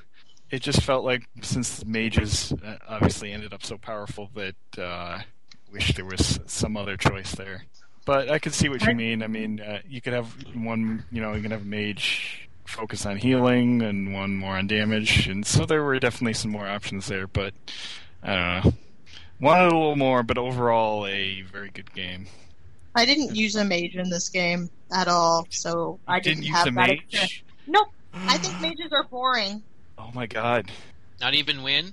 No, I used Win. But I'm just saying, I never played as a mage. I don't find playing mages in games interesting or fun. I did it in Dragon Age 2, and it was okay in Dragon Age 2. Listen, mages make the world go round. It's an instant win button. Why would I want to play an instant win button? My poor mage has gotten his butt kicked a few times. Maybe that's just because I don't know how to handle him. Very squishy. Yeah, I mean, in most games, they're usually counterbalanced by the fact that they're squishy. In some games, they're just almost useless at the lower levels, but at the higher levels, that's where they kind of come into their own. As your fighters and stuff seem a little bit less useful, but it all depends on the game. I got the armored mage kit thing. That was fun to play as. Fireballs from the front lines. Hey, nothing wrong with that. No. Little fire up front, that's the way to teach them. So, any I like that you could turn friendly fire off. That was kind of awesome. that I does... don't know how many times I accidentally killed people in that game due to my own negligence. That's pretty funny. Oh, I did it a few times. I swear, even with friendly fire off, when I use the cone freeze spell, cone of cold, whatever it is, I have managed to freeze my own people a couple of times. I guess they're just that stupid. I think the friendly fire turns off damage, but not necessarily the secondary effect, so sometimes they'll still pick up the negative status effect because they tank the save. That could be. I'll have to look at the text closely. Well, I don't even think it's... I don't know if it's in the text or not. I think it's just one of those weird coding errors that crept in. Oh, and there's a lot of text in this game. Optional text, if you want to read it. Oh, my the code... God. Like... Yeah, this game codex. has one of those crazy codexes that you can just dig into. Like, you can tell that David Gator spent 7 years on and off developing this setting with Drew. Yeah, I haven't even tried to read everything yet, but I'm sure it would take me a good 5-6 hours. And it's not like Mass Effect 1 where they'll have a guy read it to you. No pleasant British guy to read it. Hey, they put in for a lot of voice acting already, since what, aside from your own responses to questions, isn't voiced? I can't think of anything offhand. Yeah. And it's not like there's a surfeit of content in this game. God damn, there's a lot to do. Like BioWare usually does. It's true. Even without the many DLC packs, there's just a ton to do. Even just playing In one through, making playthrough. different choices. Yes, in one playthrough. Never mind multiple playthroughs. Like, I mean, for pure value per dollar, which I think the Ultimate Edition is going for about $20 these days. That is all the expansion packs and Awakening, and you will lose 200 hours easy with one character doing What did all I of pay it. for it? I got it when it was 75% off, and I think that was $15. Definitely worth it. Yeah. Like, dollars per hour, you win. You win. I mean, that ended up so cheap that I bought it both on PC and PS3, because why not? And that's I got it in a bundle with Dragon Age 2, for something like $15-$20 on a holiday God. sale. Yeah, I had both 1 and 2. Now, if you go and you buy it right now, I'm looking at Origin, which I believe you got to get through Origin. There might be a Steam version, but when I bought a Steam version once, this is one of the last games that doesn't from an EA company that does not require Origin. So there is a Steam version at $30. I was going to say, I did buy the Steam version first, and I could not get the game to work on Steam. I had to go to EA and put my serial code that I got from Steam. Even though that's not what Steam had indicated, I could not get the bloody thing to work on my Windows machine through Steam. I had the opposite. Steam informed me that I was going to have to put this disk code in, so I copied the thing down just in case, and then 43 hours later, I've never had to enter it.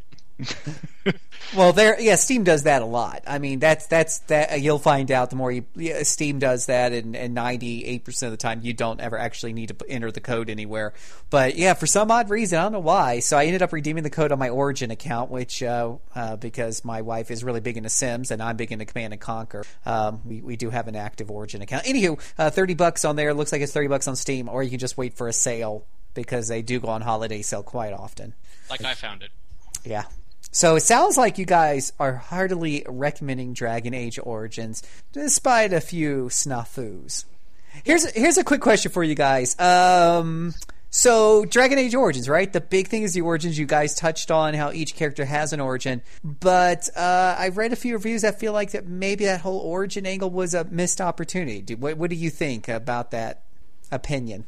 I think again, there's 6 is fine. I think having 6 options for backstory is fine. But do you feel like that that backstory, once you got out of the introduction, was that important later on in the story? Did it feel like it? But they always managed to do at least one callback. I think it had varying the levels biggest of importance depending on problem. your origin.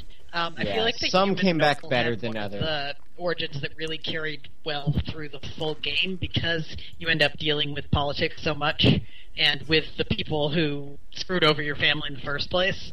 Well, I the, think some of the others, like Dwarven Dalish Elf, Noble is the same not case. as much connection.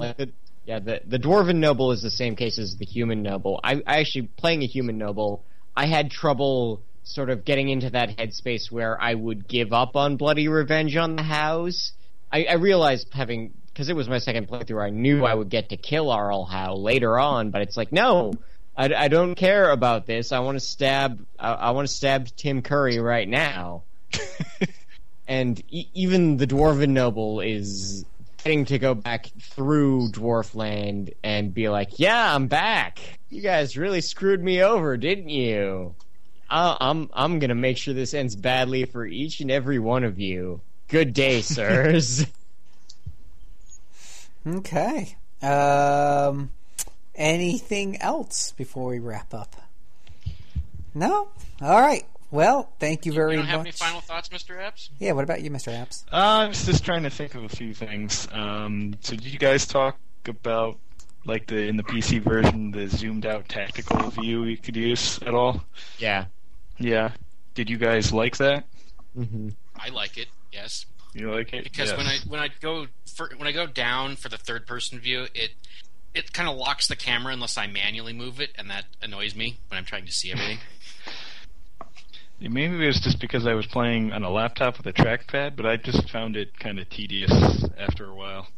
Partially due with trying to play on a harder difficulty as well, which was even harder on the PC. But Yeah, I've noticed that a lot of times archers in particular will be shooting at me, and I can just barely get the cursor over to where the red circle indicating the target is, or sometimes not at all.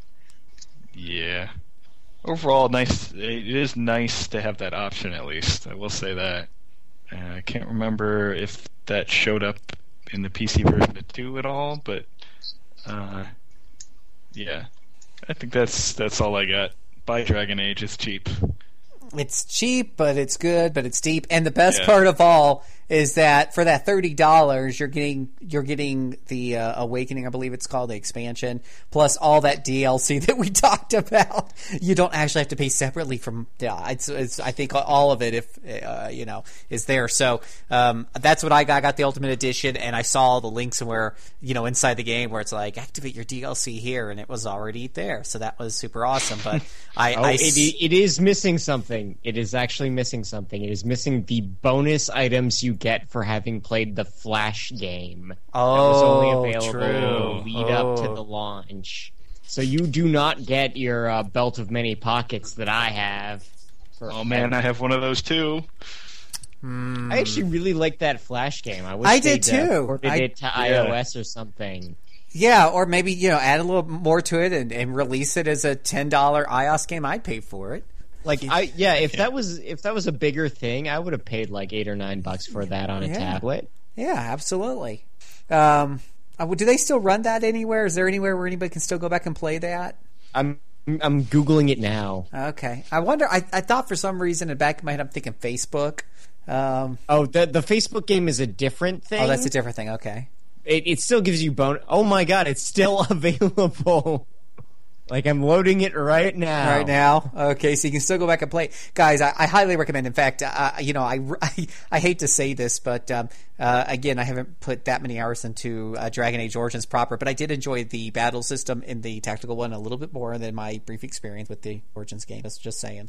As far as the combat Okay, goes. as long as we bring that up again, the violence, the bloodshed. The bloodshed. Anyone else notice it as much as Phil did? Oh god. Just the dialogue sequence where your character is covered in blood for some reason. Well, you could And turn the that off optional now. there's also the optional dialogue of, "Hey dog, lick all this blood off my face. Thanks." Oh god. Ew. There's some ideas in the dog's head there, maybe. Well, maybe it's like salty, tasty blood. I don't know. Maybe the dog enjoys it. Oh, I'm sure dogs like that sort of thing, but it's still like awkward to ask the dog to do it for you. Well, blood is hard to get off. Maybe you're just really tired and you don't want to go through all the effort and hassle of getting the blood out of your clothes. Your dog, suck it out. Yeah, fighting monsters is hard work. Too funny. Okay. Well, thank you all very much. We're going to take a brief break, and we're going to be right back with something a little special. Hold on tight.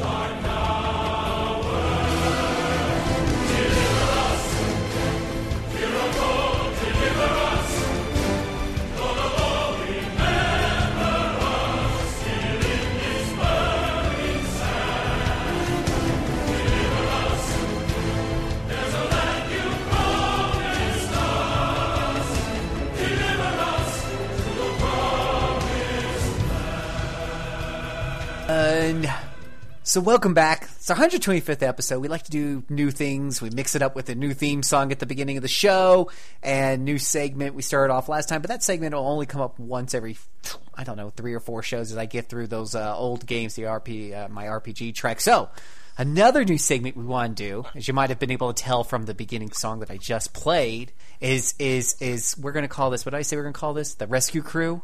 Mike, is that what we're calling this? Yeah, that sounds like what you said. The Rescue Crew, right? Because we don't want to dedicate whole shows to some of the really bad games out there, because it really wouldn't hold probably for 4 hours, like Disgaea did.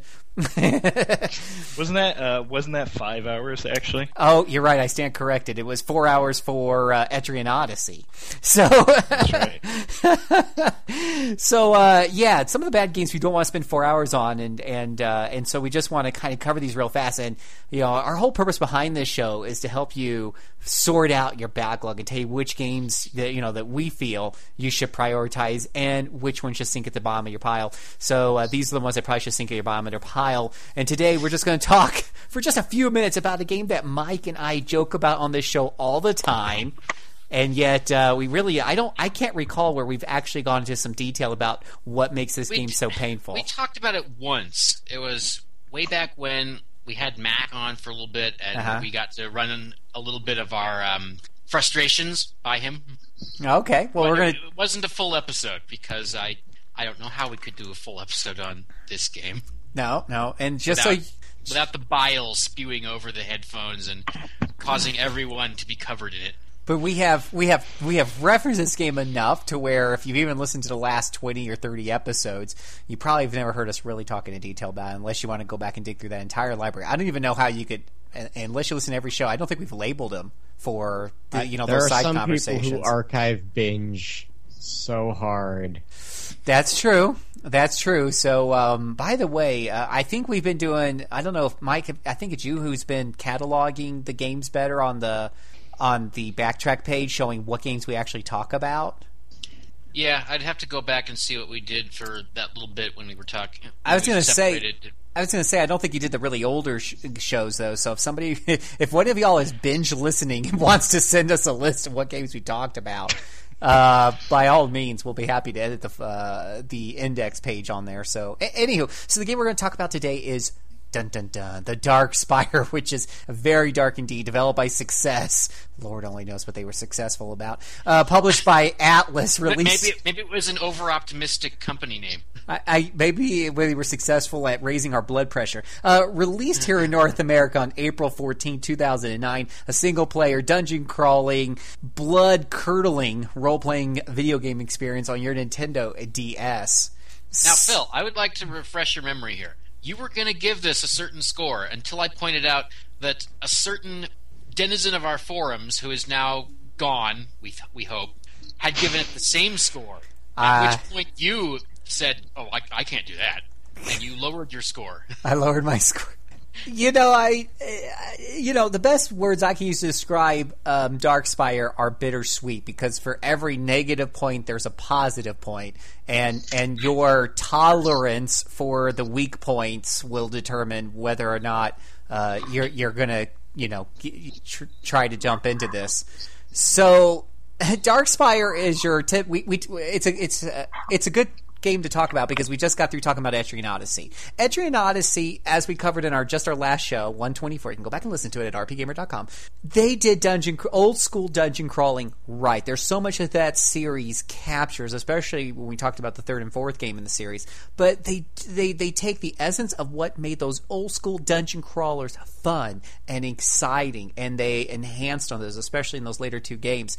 And they downplayed the more frustrating elements, and they added a little bit of originality by allowing you to draw your own map using the DS stylus. So I remember 4 would actually include a list of all the quests that you were on. It took a couple button presses to go find it, but then you would instantly know, yes, I need to keep these things for that quest. Now, imagine if Etrian Odyssey had instead downplayed some of the cooler aspects of those older games. Phil, let's phrase it this way. What if instead of an updated version of the old style first-person dungeon crawlers for the modern era, somebody just made one exactly like those? Yeah, which is pretty much what we get here. But when one step further, normally those games were characterized by having nice thick instruction books. I still got them to this day. But let's instead give you a tiny little DS instruction book with about 1/10 of the normal information you would get in, let's say, a wizardry book. Yeah, that is Dark Spire, boys and girls. We're talking old school Dungeons & Dragons type of statistics with armor classes that start off at 10 and go down to negative numbers, because that's very intuitive, right, Mike? Oh, very. Mm-hmm. I distinctly remember for a long, long time when I played this, there would be many rounds in combat when everyone on both sides would miss. That's just the part of combat that everyone loves. A completely inconsequential round that could have been edited out with absolutely no consequences. Oh, you're getting ahead. What about the character creation system where stats are rolled, where you roll your stats randomly, and you're not really sure how those stats tie into any secondary stats because you don't see any? So you don't know that. I mean, of course, you can presume that higher strength means you're going to do more damage, but how does higher intelligence help you, or wisdom, or charisma? You got some rough ideas if you played role-playing games in the past, but there's no secondary stats here, so that's not immediately apparent. Oh, and by the way, classes, when you go to pick your class, they have minimum stat requirements that are never really shown anywhere. And actually, that might be in the instruction. I think maybe the basic classes might have been, but I can guarantee. I seem to remember just taking the party that it gives you automatically, because going through all that crap and then wondering, why is my mage not able really to do anything? He can't cast any spells. He can't do anything in combat, and the game will never really tell you. You're just expected to investigate and go, oh, it's because he has too little of the intelligence stat, I think. Or have you ever managed to equip the wrong thing and suddenly he can't cast? Like that happens all the time. all the time. Yes, because when you go to buy stuff in the item store, boys and girls, you just get a description of what the item is, but you never actually get to see any stats on the item or the fact that it'll block your casting. No. You just got to buy it if you think it sounds good, throw it on somebody, and hope their armor class stat looks better, and then hope you'll suddenly find that your priest is unable to cure you. Yeah, hopefully you don't test that out in the middle of a tough fight, which actually, I think that is the way you have to test. Can you test that out outside of combat? Nope. You get to find out the hard way. Yeah, the hard way, yeah. So that's your frustration number one. A lot of things are not really explained, which in an old school dungeon crawler, I mean, back in the 80s, they did not hold your hand and explain this stuff in the game, but they came with really thick instruction books that would explain this stuff. So my immediate frustration with the game was that the instruction book wasn't thick enough. It didn't explain a lot of the minutia of how these different things work. Like the class upgrades? Oh, that was fun. Briefly hinted at in the instruction book, if I recall correctly, but never explained. It was something to the effect of, there are class upgrades. They will be troublesome to get. Something like that. And if you can beat this game without class upgrading, you're a better person than I am. I'm just going to put that out there. The game is very tough, so you're going to want class upgrades. But of course, you have no idea, what the requisites are, much less where the trainers are at, so... Later in the game, you get the ability to unlock the elevator, which takes you all the way from the 1st to the 4th floor. You then get to walk over the rest of the 4th, the 5th, the 6th, and the 7th floor all by yourself. So have fun with that. Well, and that brings us to exploration, which takes place from a first person's perspective, so that's good. You gotta love the gothic-y influence here. I love the look of this game. I mean, it's just such a gorgeous, artistically gorgeous, if you're into goth like I am, very gorgeous. And it has an 8-bit mode, so you hit a little switch in the options menu and suddenly it looks like you're playing the game from 1980. Well done. That's where the fun ends. Because 1985, let's be generous. Okay, because hey, Ultima 1 did not look this good.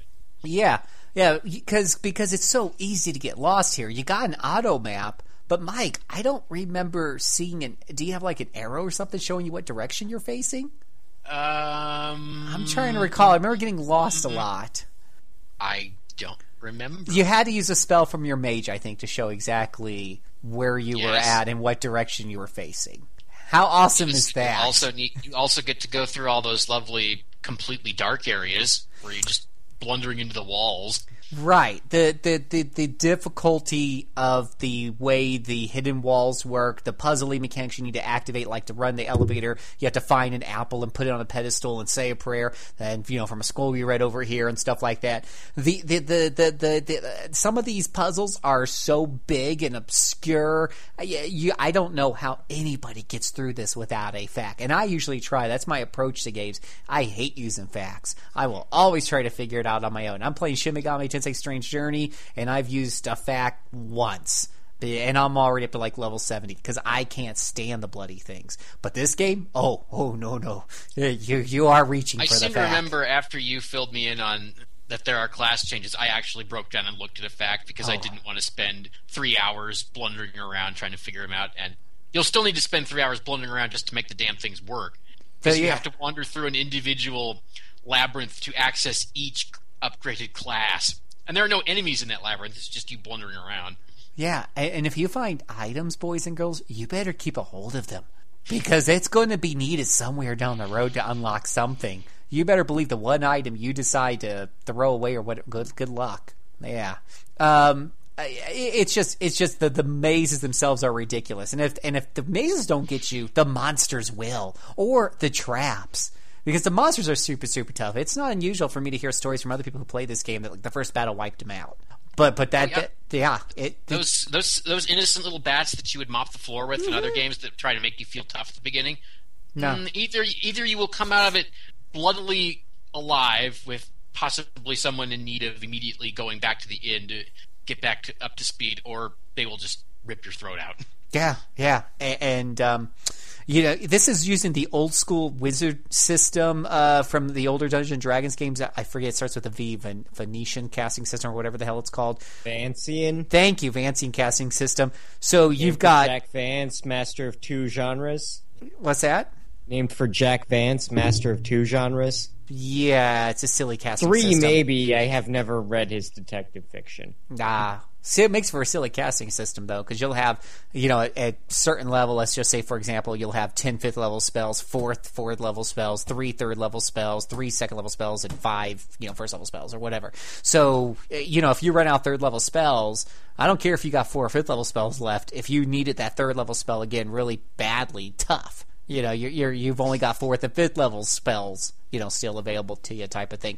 So you have to manage your wizards and your priest resources with their spells very, very carefully, because you go up into the dungeon, and until later on in the game, you don't get a spell or an item. I don't remember getting back out easily. It's usually a 2-way trip you have to be prepared to take. So don't run out of spells too quickly, boys and girls, on your trip up, because you may not be getting back out in one piece. Well, you could try to abuse the save anywhere feature and take a step, save, take another step, save.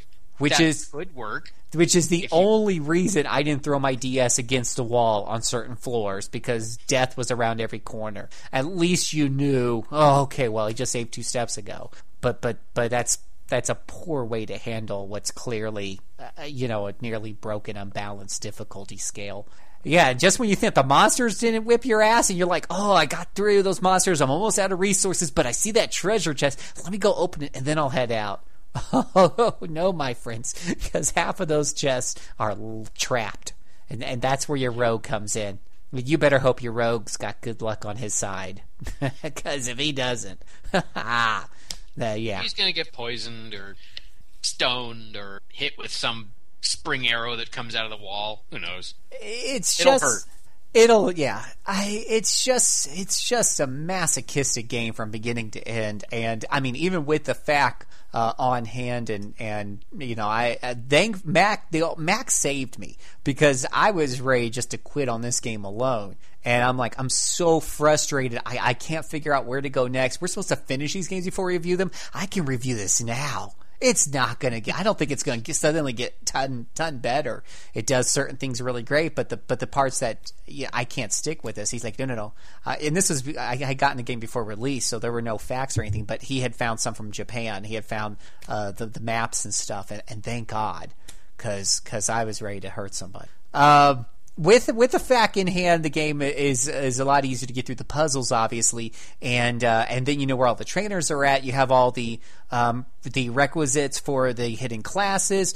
You've got you can have stats for your weapons and stuff. So the game becomes much more transparent, and a number of those frustrations are alleviated just if you have a good back end map printed in front of you. And that's why I kind of gave the game more of a higher score than I personally internally would attribute to the game, because I understand that most players nowadays in the 21st century have no qualms about pulling out a FAQ and playing through one of these things with a FAQ in hand. So with a FAQ in hand, you obviously address a number of these issues, and you're just left with the difficulty and the deadliness of the monsters and the traps and such, which the save anywhere system pretty much keeps you from sudden deaths. Because you use the magic spell save. In fact, the save spell ended up being much more valuable than my cleric in the long run. Save and restore, save and restore, save and restore. I will say this much for Darkspire. It did an excellent job of making each point you reach a new floor feel like a big accomplishment. I tell you, when you get through the game, you will feel like you've done something you've never done before, and you may never want to do again. You got the first ending, Phil. I got the second ending, which just requires you to go up there again and you fight somebody else, if I remember right. Of course, this is not like most other games where you can just waltz right back to the final boss. Oh no, you've got to traipse through the 5th, the 6th, and the 7th floor all over again. And the boss is at the end of, I don't know, a good 200 or so steps of the 7th floor, so it's a good walk. And then there is a third ending in which you get to go to the question mark floor.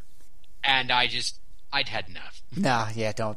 I find this game extremely difficult to recommend to friends. I'd be much faster to recommend Etrian Odyssey or Shin Megami Tensei Strange Journey. There's a number of other dungeon crawlers out there that if I gave it some thought, I would recommend before Darkspire.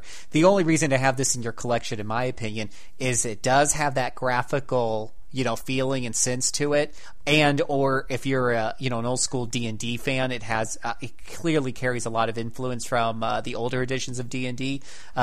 So it feels, in that respect, I think a lot of the I want to say it was the Wizardry games that also felt, the earlier Wizardry games felt like they had a lot from D&D. So it does definitely feel like an 80s game, but unfortunately it accentuates what was more frustrating about those games instead of what made those games awesome, like the Etrian Odyssey games lean towards. And so yeah, I would put this one on the bottom of your backlog. Interestingly enough, we were just talking about, during the break, we were talking about the price of this particular title. If you were to try to go and buy it used, there's a couple of cheap copies if you don't care about the quality, but I believe it was Scott who found a new one in the box for close to $100.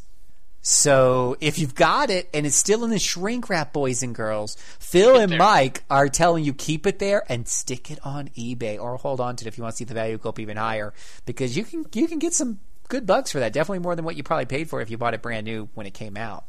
The music is nice. Oh yeah, it's very good actually. The music and the artwork are good, and both of them change when you do the retro mode. The music suddenly goes to something that could have been played on an old computer, and the graphics, not that they're particularly intensive. There's no animation in the game. It just shifts from one still image to another, but it gets much more rudimentary on the retro mode. Having said that, I think you said it all there, Phil. There we go. So this has been our first what do we say, the Rescue Crew. This has been our first Rescue Crew segment. Hopefully we rescue you from precious hours or precious dollars being wasted on when there's much better alternatives for dungeon crawlers out there. Hold on tight. We're going to take another break, and we'll be ready to wrap this one up with the final lap.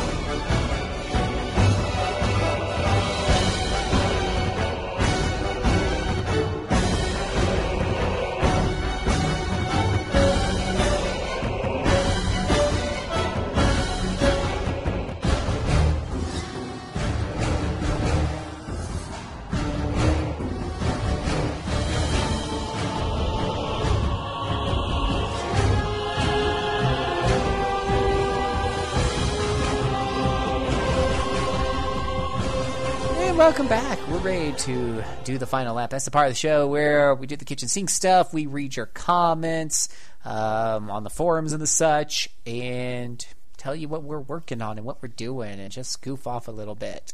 So, looking at the schedule, it looks like RPG Backtrack number 126, What Happens in New Vegas Stays in New Vegas, will be coming up soonish. Yep, that's the plan. And I think we had some comments from the last show. I think we did too. Do you want to start? Yeah, we can take a look and see what we can find as soon as I remember where I stuck the link at. Was it 124? There we go. Phew, I got lost for a second there. We got a lot of comments about mapping the world tree and the such. So that was pretty cool. First of all, there was a little comment about our voice acting during our little skit. No Name says, I don't ever expect to hear about bad voice acting in RPGs with these intros, LOL. What? Is that an insult? When we get paid, we can start complaining. We will Yeah. actually, you know what, No Name? We will refund all of the dollars you spent on this episode because of our bad voice acting. How about that? Well, Every single one I of think them. nobody was more disappointed than Apps because somebody promised him a big fat paycheck for Disgaea. That's why he was talking so long. He thought he was getting paid by the hour. I know. Although, well, the paycheck would have had to been less anyway, since I dozed off during the Disgaea 2 talk. Let's see here. Chicken of God says, you I guys... said an awful lot, actually. We probably don't want to cover everything he had to say. No, just real quick. It said we covered a lot of... I will address his point. No, we didn't cover Untold because that's more recent than everything else, and especially now that we see that the Etrian Odyssey 2 remake is a reality and is coming, we can just do a different show on Etrian Odysseys with characters. So that'll happen sometime in the future. Mm-hmm. Yeah, so there's some comments on there about Untold, which, like you just said, we'll do on a future one. It's interesting, some of the comments about the cookie cutter party that's on there, so you want to check that all out. But it said, I thought it was interesting as far as specifically what we were talking about last show, the resting and retiring of 10 levels to respec and therefore rebuild a current character to create one of the unlockable classes, a key detriment for some of the earlier games. Heck, for me, it was a detriment just to play the game because I was so concerned about picking the wrong skills and needing to respec. Like I mentioned before, that has happened in other games with similar systems like Diablo. To me, I just hate reading facts. And I get paralyzed. I'm going to make the wrong choices because I played those type of games and made the wrong choices before and got stuck towards the end and didn't feel like restarting the game because I have limited time. So when I'm faced with that in Etrian Odyssey 1 and start seeing those skill choices and saw that they were kind of vague. Oh, attack, spell, arrow up. Is that really good? Is that really great? Is that something that's going to be cool later on? These are all questions that are kind of up in the air if you don't want to dive into a fact. So it kind of paralyzed me because I saw in the book it was 10 levels to respec. So, but apparently, as we discussed, that was something that was addressed and eased up in the later games. Let's see here. So, Smacked says, I haven't played these, however, I've obtained copies of all of the games. And as for the question about a reprint, I can verify that there was one about some point around 2 years ago. Prior to that, the games were going for around $67 each. So it's a good thing they did a reprint. Whoa, Twin wrote a lot of stuff on here. Yeah. We probably don't need to go into that right now just because... Well, here's his team from Etrian Odyssey 3. Prince Hoplite, Wilding, Zodiac/Princess, Arbalist/Gladiator, and Shogun/Princess. So there's a lot more justification behind why he chose that build, but we probably don't need to go into that right now. I like how Chicken of God says, this is why the series is so great, Twin. I used a character with the exact same class that you did, the Hoplite Wildling, but it had a completely different set of skills and a different role in the party. Yours was a powerful tank focused on damage mitigation, completely strong defensive combination, also contributed to the party's overall damaging by summoning a lion. Lion, on the other hand, had no physical defensive skills, but completely mastered the anti-elements for specific fights, using primal drums and bestial war to debuff the enemies, and summon a mole or owl in order to bind enemy parts to further work the debuffs. So, very, very cool how there's so much flexibility in the system that even just two people playing the same exact class can still come up with completely different purposes and roles for that character in those classes. Definitely. So, boy, there's a lot more comments. I think, y'all will have to go and check it out. And eventually they started to get derailed into the Dragon Warrior discussion. So very important discussion, by the way. Yes, it is. Okay. But we probably don't need to go into that right now. Yeah. So check it. Not when somebody's getting tired. So check it out at board.rpgamer.com, where you too can share your comments. So let's do a round table, and we'll start off with Miss Sam. Assuming that she hasn't fallen asleep at the mic. She may have already fallen asleep. No, I'm here. So, anything you want to share with the audience about what you're doing, or what you're playing, or what you're doing for the site? I saw you reviewed something recently, Sam. I did. I reviewed Rogue Legacy. It was balls-ass hard, but I really liked it. Like, it was to the point where Scott had to take the controller away a lot of the time. Yeah, he was like, honey, you have a problem, and the problem is I need to turn this game off. But no, don't take it away from me! Apparently now I should play Dark Souls. Yes, you should. I thought Ms. Yes. Scrap would be chiming in there. Join us. I'm afraid. And I'm working on a review of Disgaea 4. Woohoo! I must be too stupid for Disgaea, though. It does too much and it makes my brain hurt. And I'm not very good at it. And this is the first Disgaea game I've ever played, so I think that's also part of the problem. It's me being such a noob and being like, how do I make this go? And why are my dudes so weak against these other dudes? And why do I need to grind all the time? But I realized something. The item world is a scary place, and it's very easy to get lost. And you just keep going and going and going and going and going to the point where your eyes twitch, and you're just kind of like, okay, item world. Clearly I love you. Can the game just be item world? I know I can make the game that way, but I like that more than the regular game so far, which is kind of weird. I like the story, though, and the characters. I think they're really fun. Sardines. I'm just wondering if it's something in the tactical gameplay that's not meshing with me, but I'm trying my best to be really open-minded and Yeah, like I said, I think I could help you. I think I can help you understand a little better because item world, for the most part, most of the boards on there, it's pretty much straight up. Go out and kill stuff and move on. Whereas the storyline battles are more like puzzles to be figured out, and that's what kind of frustrated me every time I go back to a storyline battle. Like you, I want to see more of the story, but it would frustrate me if for some odd reason I couldn't figure out the puzzle of that board. You could, in a lot of cases, out-level the monsters incredibly to get, just be able to pile drive through something, but if you could just figure out the puzzle, you could beat up the monsters as long as you were around the same level. So, I think that was the thing for me anyways, as far as why the main gameplay wasn't meshing. Well, for me, I think part of it also is just, it is the puzzle element, like, that is throwing me off a little bit. But what I'm equally more frustrated with right now is I'm stuck on a battle where I am the exact level, and, I actually, because I'm lame, I looked it up on a FAQ, and every FAQ I've looked at has basically said, this puzzle is impossible to solve. So the easiest solution is to throw yourself across the way and hope that you can break the geo-block before the enemies get you, except for the part where the enemies always get me first. I mean, I could take a... If you tell me exactly what battle that is, I can look it up and I can help you through it. Yeah. I'm just getting really cranky, and I'm only in chapter 2, which I feel like I should be further, and I'm not. Let me know which one that is so I can help you get through that. Usually the early chapters, I didn't feel like so much grinding. Like the need to grind just kind of ramps up, around halfway through the game, and that's where I felt like I really need to start reincarnating characters. Stop for a few hours, reincarnate, grind up an item world or a board with lots of XP. The game also hasn't frickin' told me what the whole point of reincarnation is. Yeah.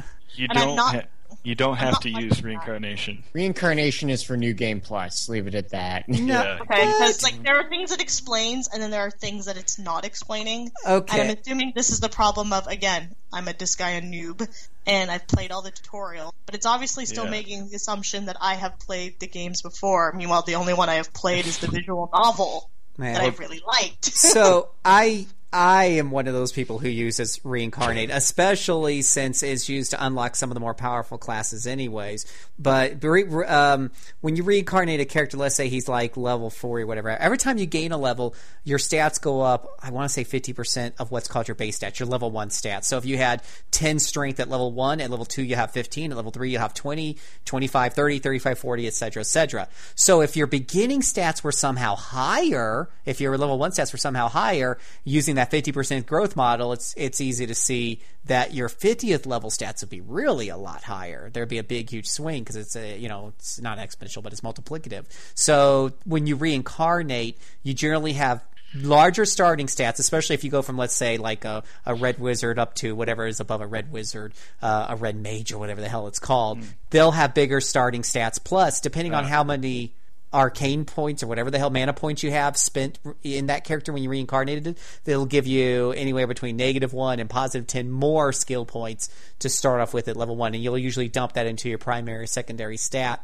And so I've actually taken my phone camera and did a screenshot of, let's say, the main hero guy, and and at level 50, and he would have something like 600 strength and 600 vitality with this many hit points. I'd reincarnate him, spend that mana, take it from level 1 to 60 again, which takes a few hours. It sounds like a lot, but when every other character is 60, they can plush them through the high level battles pretty easy.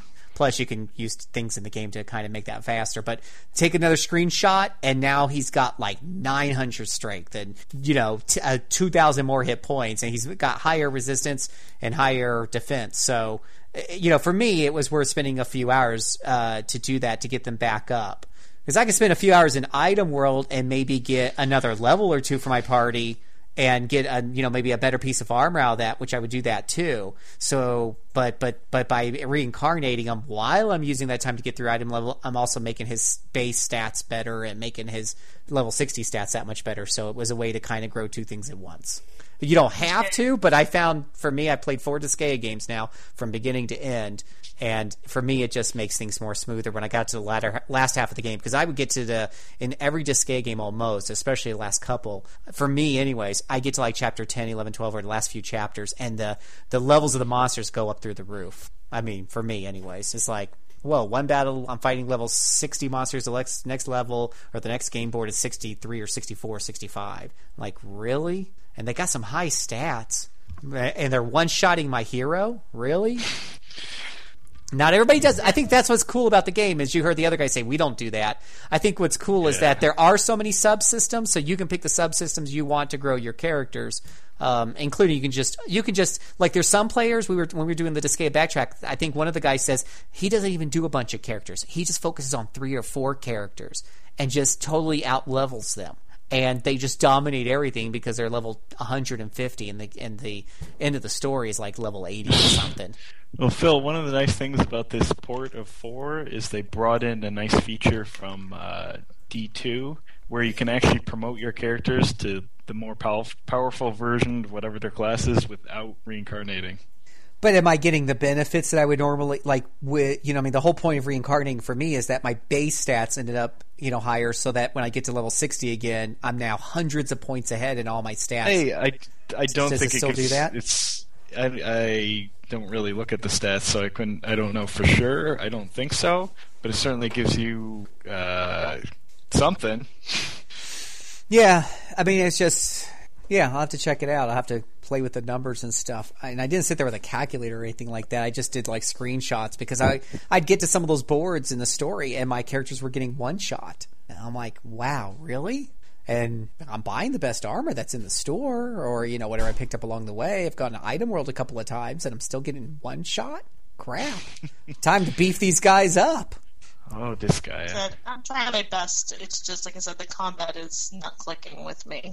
And, like I said, it's almost like I wish there was no combat so I could just enjoy the craziness of the story. Because I love the protagonist. I think he's just absolutely fantastic. He's the best. That's a magic spell called YouTube.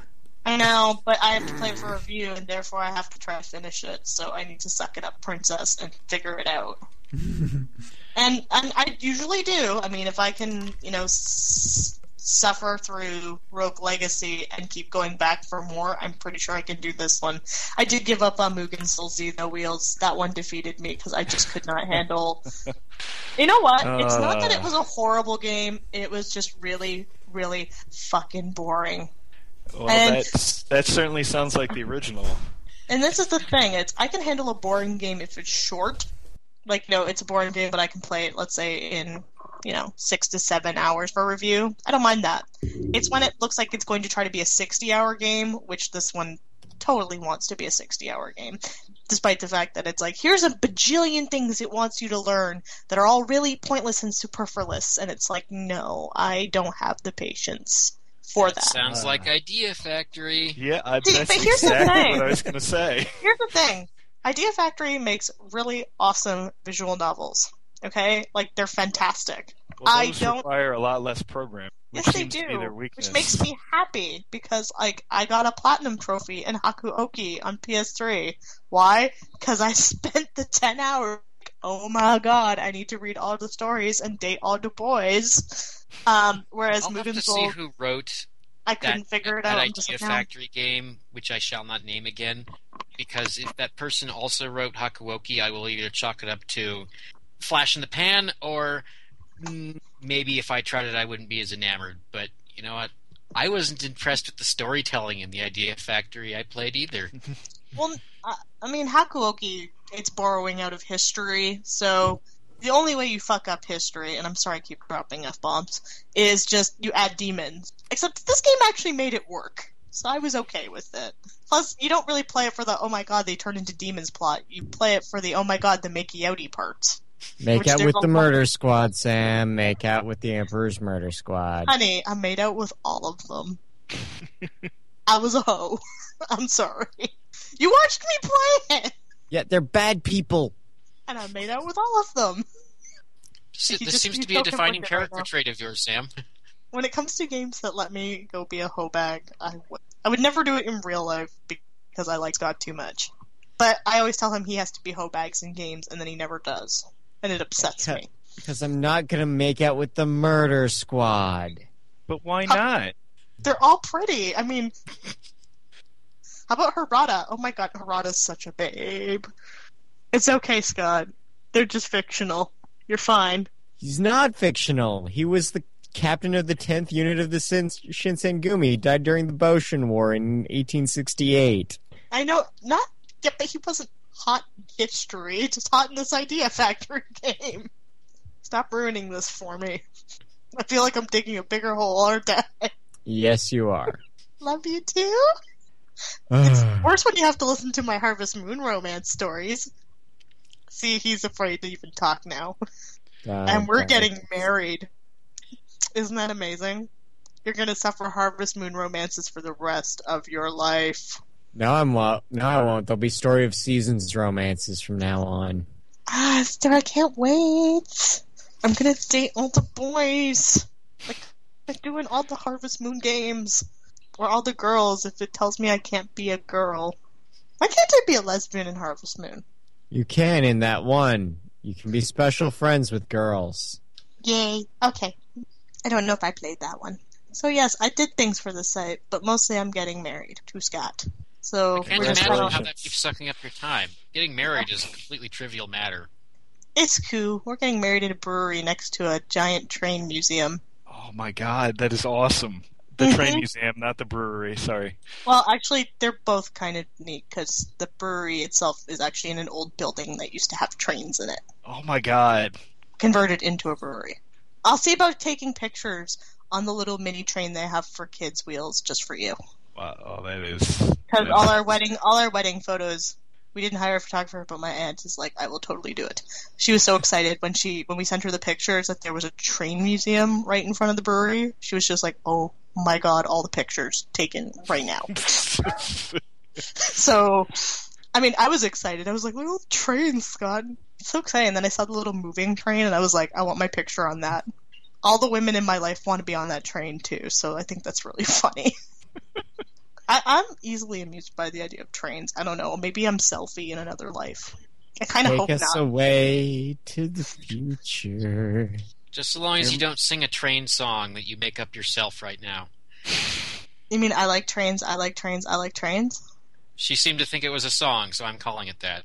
Also, I went to a Nintendo event with Becky. We played Fantasy Life and other Nintendo games. Other than that, I have not done much. Is Fantasy Life good? It's interesting. Let me just put it that way. If you like Harvest Moon and Animal Crossing, you will probably love Fantasy Life. If you hate both those things, don't play it at all. Because it is definitely more sim than RPG. Like, there is the RPG stuff, but you have to play certain classes to really get the combat stuff to actually get rolling. I didn't play a combat class, so I was a chef. Because I was confused at the idea that a chef wouldn't be in the game. So, that's what I did.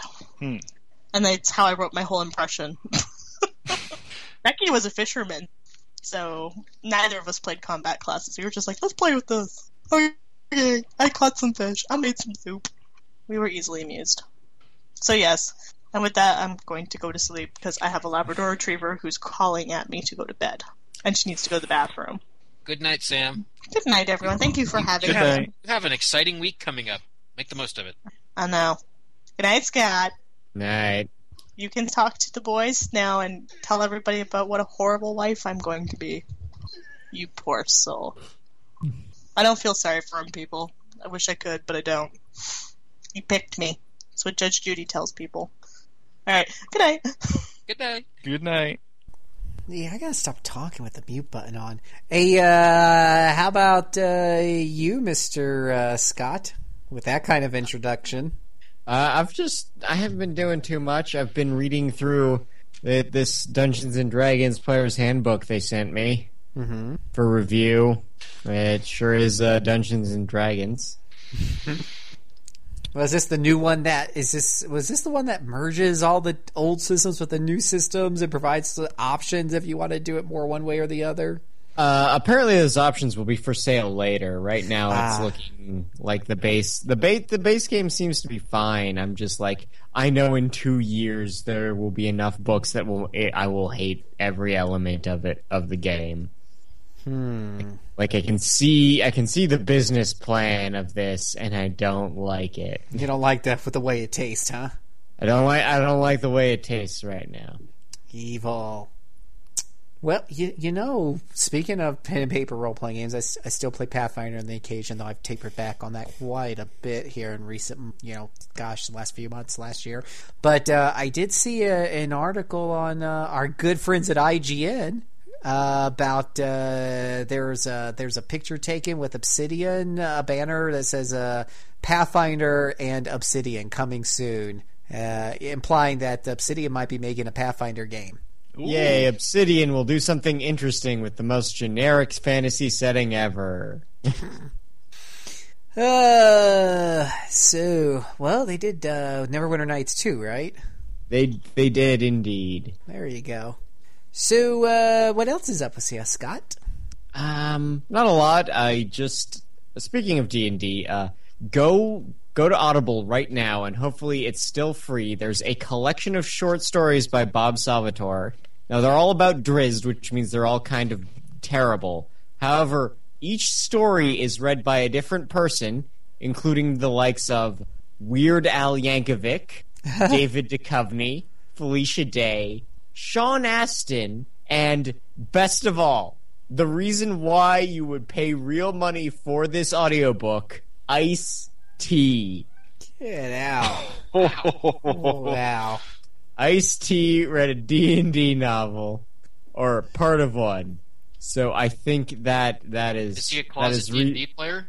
No, like, I found out about him recording the book when he got... He took someone offered it to, like, I guess Hasbro's book division offered it to him because they were just throwing it at the audiobook recording contracts at anyone with a name.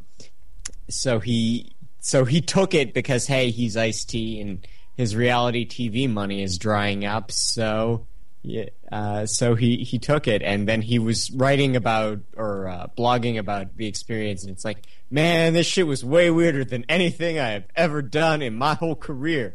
Wow. I must purchase this audiobook. Yes.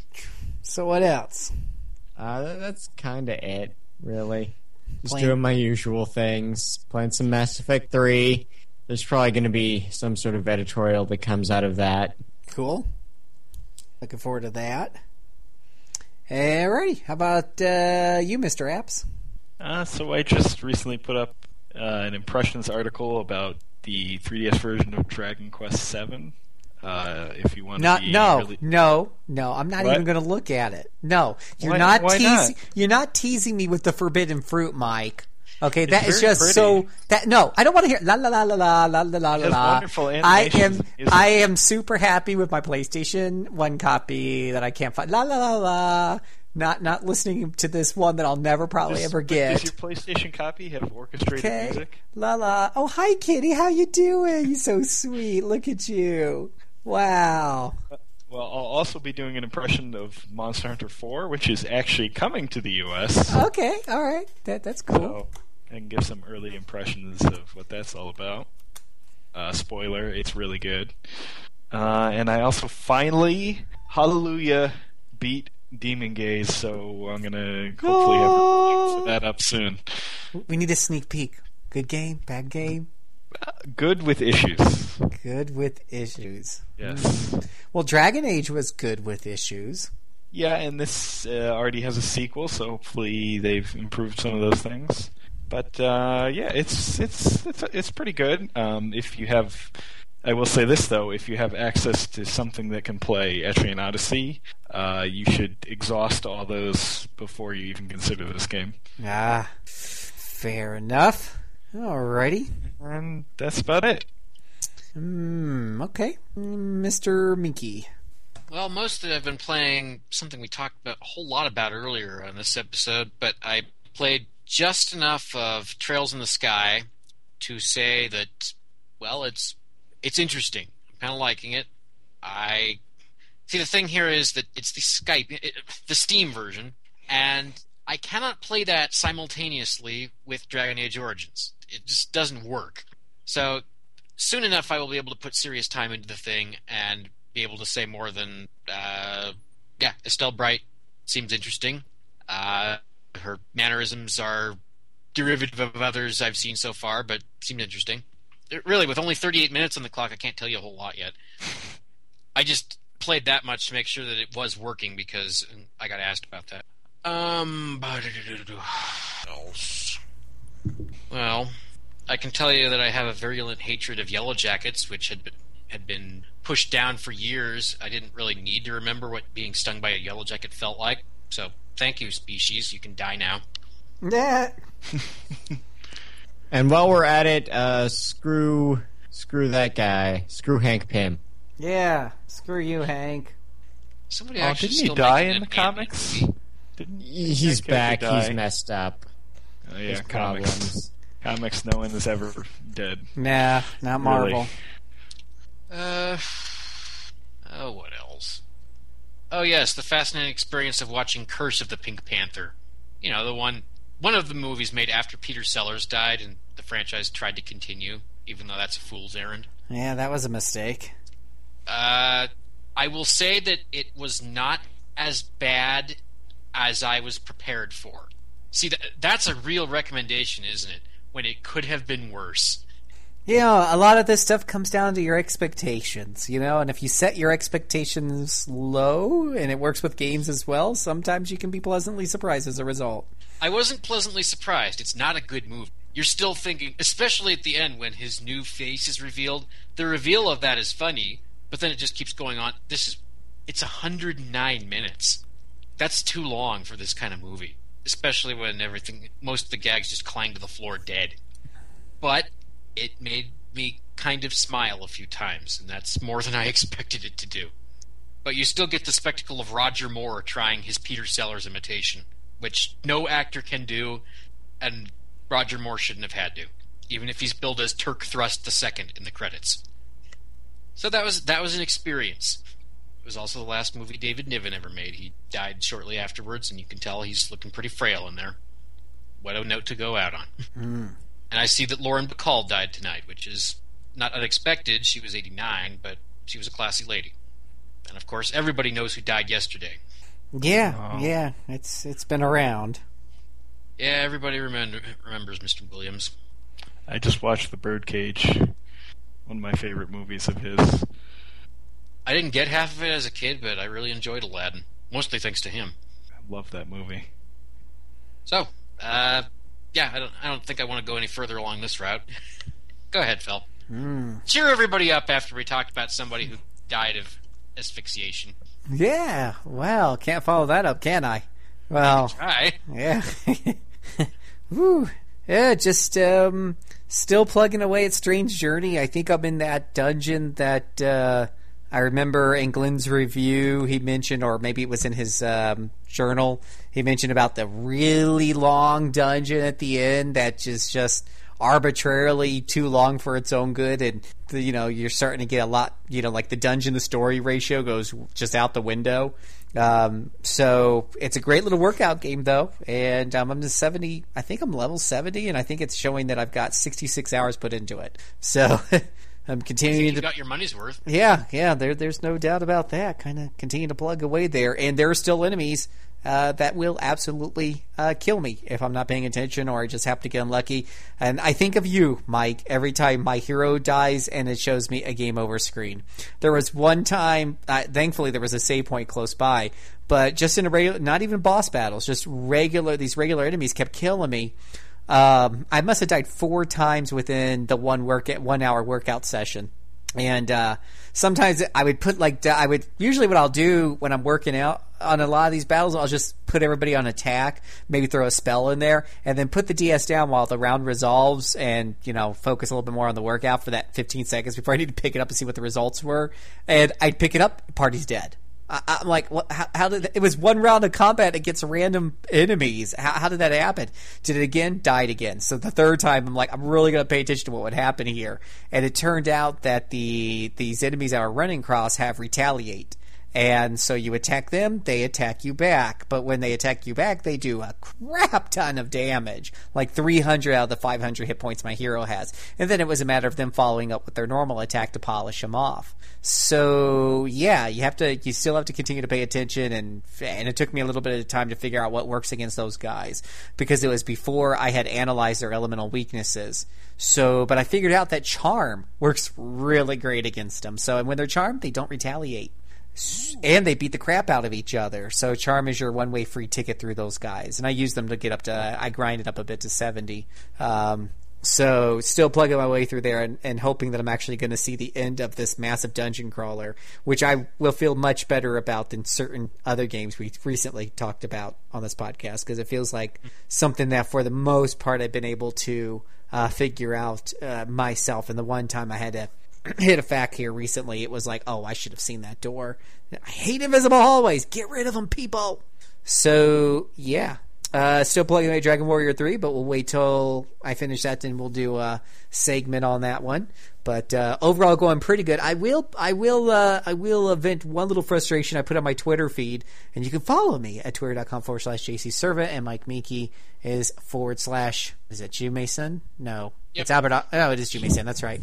Anywho, I was venting on Twitter because there's the you've all heard of the in fantasy games, you got the Mimic, right? The treasure chest that's really a monster that's trying to eat your party.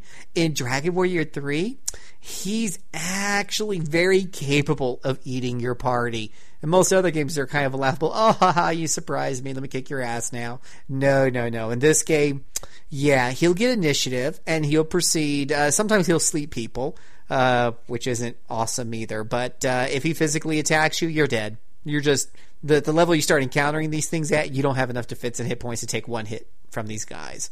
So yeah, that and I'm trying to play the game without cheating, without using FAQs. I must have warped back to town this one dungeon. I must have warped back like 5 times just from the beeping treasure chest. Not from the enemies in the dungeon, not even from the boss. Nope, it was the damn treasure chest. Killing off party members left and right. At one point, resulted in a TPK against the treasure chest. Blood-sucking backstabbing, and they're called Cannabox. Instead of cannibal, it's a cannonball. It's a cannon box. Ah, stupid ass boxes. That's been my only frustration. So far a very positive experience, but I'll continue to plug through it, and we'll do a full recap when I do get through it. Still plugging away at 14 here and there. Hell Shirley's brother, get through that marsh instance with the big dragon at the end. And, it's really funny. You do these MMOs, and nowadays you can get into pugs. And for the most part, people who've been playing these MMOs are a long time. You can get, even with pugs, you can generally blaze through these dungeons. They balance the difficulty on most of these to where, even though a pug won't be the most well-coordinated, you certainly aren't on Skype or anything like that. So they balance the difficulty. So for the most part, you can get through with a group that you're not communicating with. But we had her 2 brothers and her and myself all on Skype, and we died over and over again. And over and over again. There's a time limit on dungeons in Final Fantasy XIV. You have to complete them. I think it's 90 minutes or 75, and we almost ran out of time because we kept dying and had to run back to the boss. Well, we would die against the sub bosses. Oh my gosh! So it just goes to show that, you may think some of those dungeons are really easy, but run with your inexperienced friends or relatives sometime. even when you explain the mechanics to them and stuff, they, I think I mentioned this before, but her brother has never played MMO before, so he's just learning the ropes as he's going along. And it's interesting when you're playing with somebody who's actually playing one of these things for the first time. So, and it's actually taken them some time to get used to the just the base mechanics. What is pooling? What is tanking? What is, what do you mean I need to cast heal on the whole party at once? I was just sitting over here picking my nose. So, yeah, fun time. So, very interesting experience. And I also played a little bit of Rocket Slime, because our people in the forums, we have great discussions on our forums at board.rpgamer.com. I forget which thread it was in, but... well, I think Mr. Apps and I were in agreement that Rocket Slime is a blast. You guys, awesome. You guys were like, Phil, you got to do Rocket Slime, and I'm like, I'm sold. I went on to half.com. I just got it in the mail today, so I took it to the gym with me, and I've been playing it a little bit here while y'all were talking about Dragon Age Origins. And yeah, it is pretty... my first impression after spending about 90 minutes with it is super cute. Dragon Warrior, cute, the cute aspects of Dragon Warrior just magnified. Have you gotten to any of the tank battles yet? There's this one battle where the tank was chasing me while I'm carrying the king, and it's throwing out bombs, and I'm having to run to the town. You eventually get your own tank to fight against other tanks. You'll see. Oh, goody. That sounds more exciting than running away in terror. Yes. And you also get to hear all the simultaneously terrible and hilarious puns that the writers came up with to describe all of those tanks. Yep. There's definitely a lot of humor in the game. I had a couple of chuckle moments already. So, great job on this one so far. And definitely living up to the hype that you guys gave it. So I don't know if I'm going to get to put more time in it, because I'm really gung-ho about finishing up Strange Journey and getting through Dragon Warrior 3. And then Dragon Warrior 4 goes into my DS slot, since that's the next one on the RPG trek. So, but I'm going to keep it here, and I think I'm going to fart around with it maybe when we do podcasts and such. So I'm keeping it right here on my computer desk. I think that's about it. So thanks for everyone, Scott and Mike and those other people who already left. Sam and Becky. And Jonathan. Jonathan, right. I had Jonathan on there. That was awesome. So, really great time. So, thank you all very much, Mr. Minky, who puts this together when it happened without all of y'all. And I will remind our audience that RPG Backtrack is a production of rpgamer.com. Please go and read our articles, comment on our forums, because it's because of RP Gamer and their support that we do this every other week, and they host all the podcasts there on the website. You can download and listen to our old shows either through iTunes or right there at rpgamer.com. There's a little link on the left-hand side for the and if RPG you do it through Backtrack. iTunes, you should leave us a very, very nice review, right? That's right, like 8 stars out of 5. We really need 15% of that subscriber base to review. And if you go to our site, we got 2 other shows, the RPG Cast and Active Topical Banter.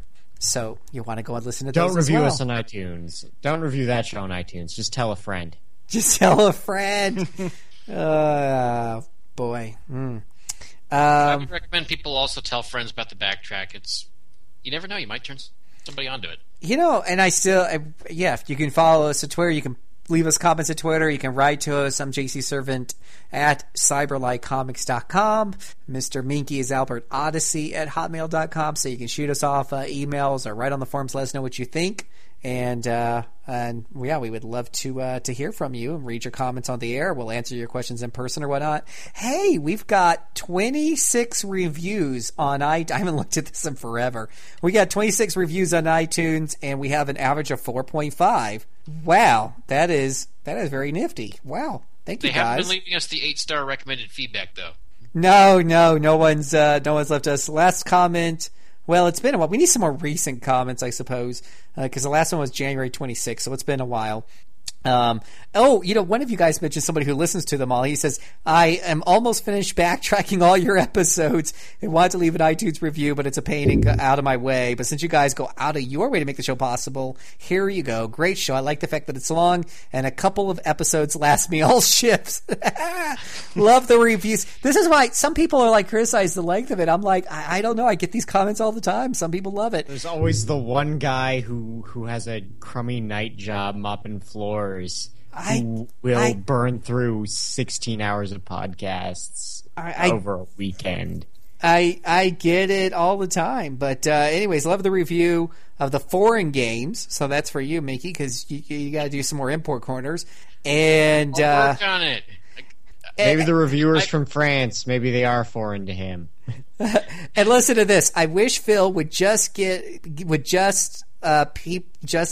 let people go off every once in a while and not be so organized. See, I'm holding people back. Great show, and thanks for all the staff for hosting a great experience. So thank you so much for positive comments. You too can leave your comments at iTunes. Get us some more 2014 comments, because most of them are from 2012 and 2011, actually. So something about a bunch of nerds are on there. So, yeah. All right. Yeah, because RPGs are inherently a macho activity. Hey, I'm macho. Man, I was on the treadmill while I was playing my DS today, man. Pumping up my leg muscles. Yeah.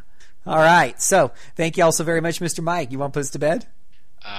When we're done here, I'll probably go try and take on those stupid revenants that already killed me once in the forest of Dragon Age Origins. But you know what? I'm tempted. There's a quest now. I'm going to try and kill these things and get the Juggernaut set of armor and complete the quest. Because that's how addicted this stuff is. And you got to get the Juggernaut armor, because that stuff is awesome. Comes with a cool hat. How can it not be awesome? Comes with a cool hat. In this game, that's saying something. So yes, I look forward to it. Cool hats for armor.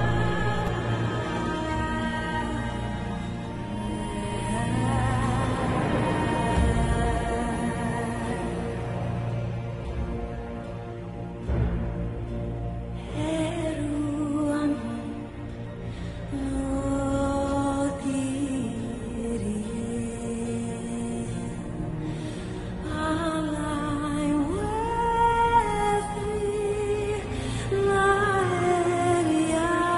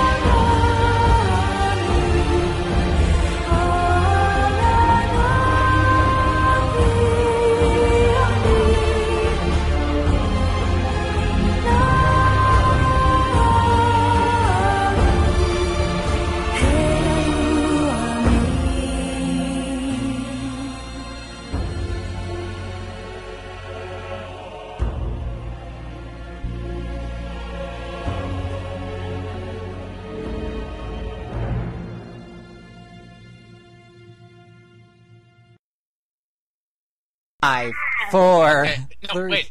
What? I'm gonna... Since we don't have Scott or Apps, somebody has to read those lines. I can read Apps' line. Who wants to read Scott's? Okay, I'm Scott. Here we go. 5, 4, 3, 2, 1. Guys, I got a great idea. See that pile of mildeweed? What the hell word is that, Minky? Mildwed? Mildew? Oh, mildewed. Oh, I'm like mildeweed. Like it's a new drug they're selling in Denver. Hey, you want some of this mildeweed? Okay, that's going... That's the latest thing they're cooking up in the meth labs. Okay, that's going on the outtake reel.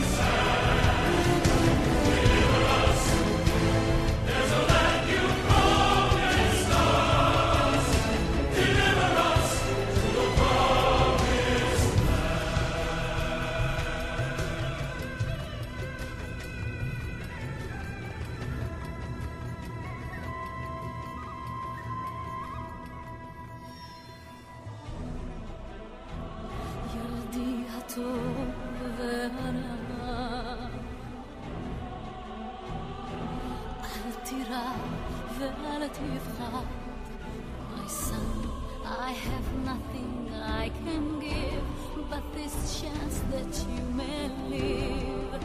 I pray with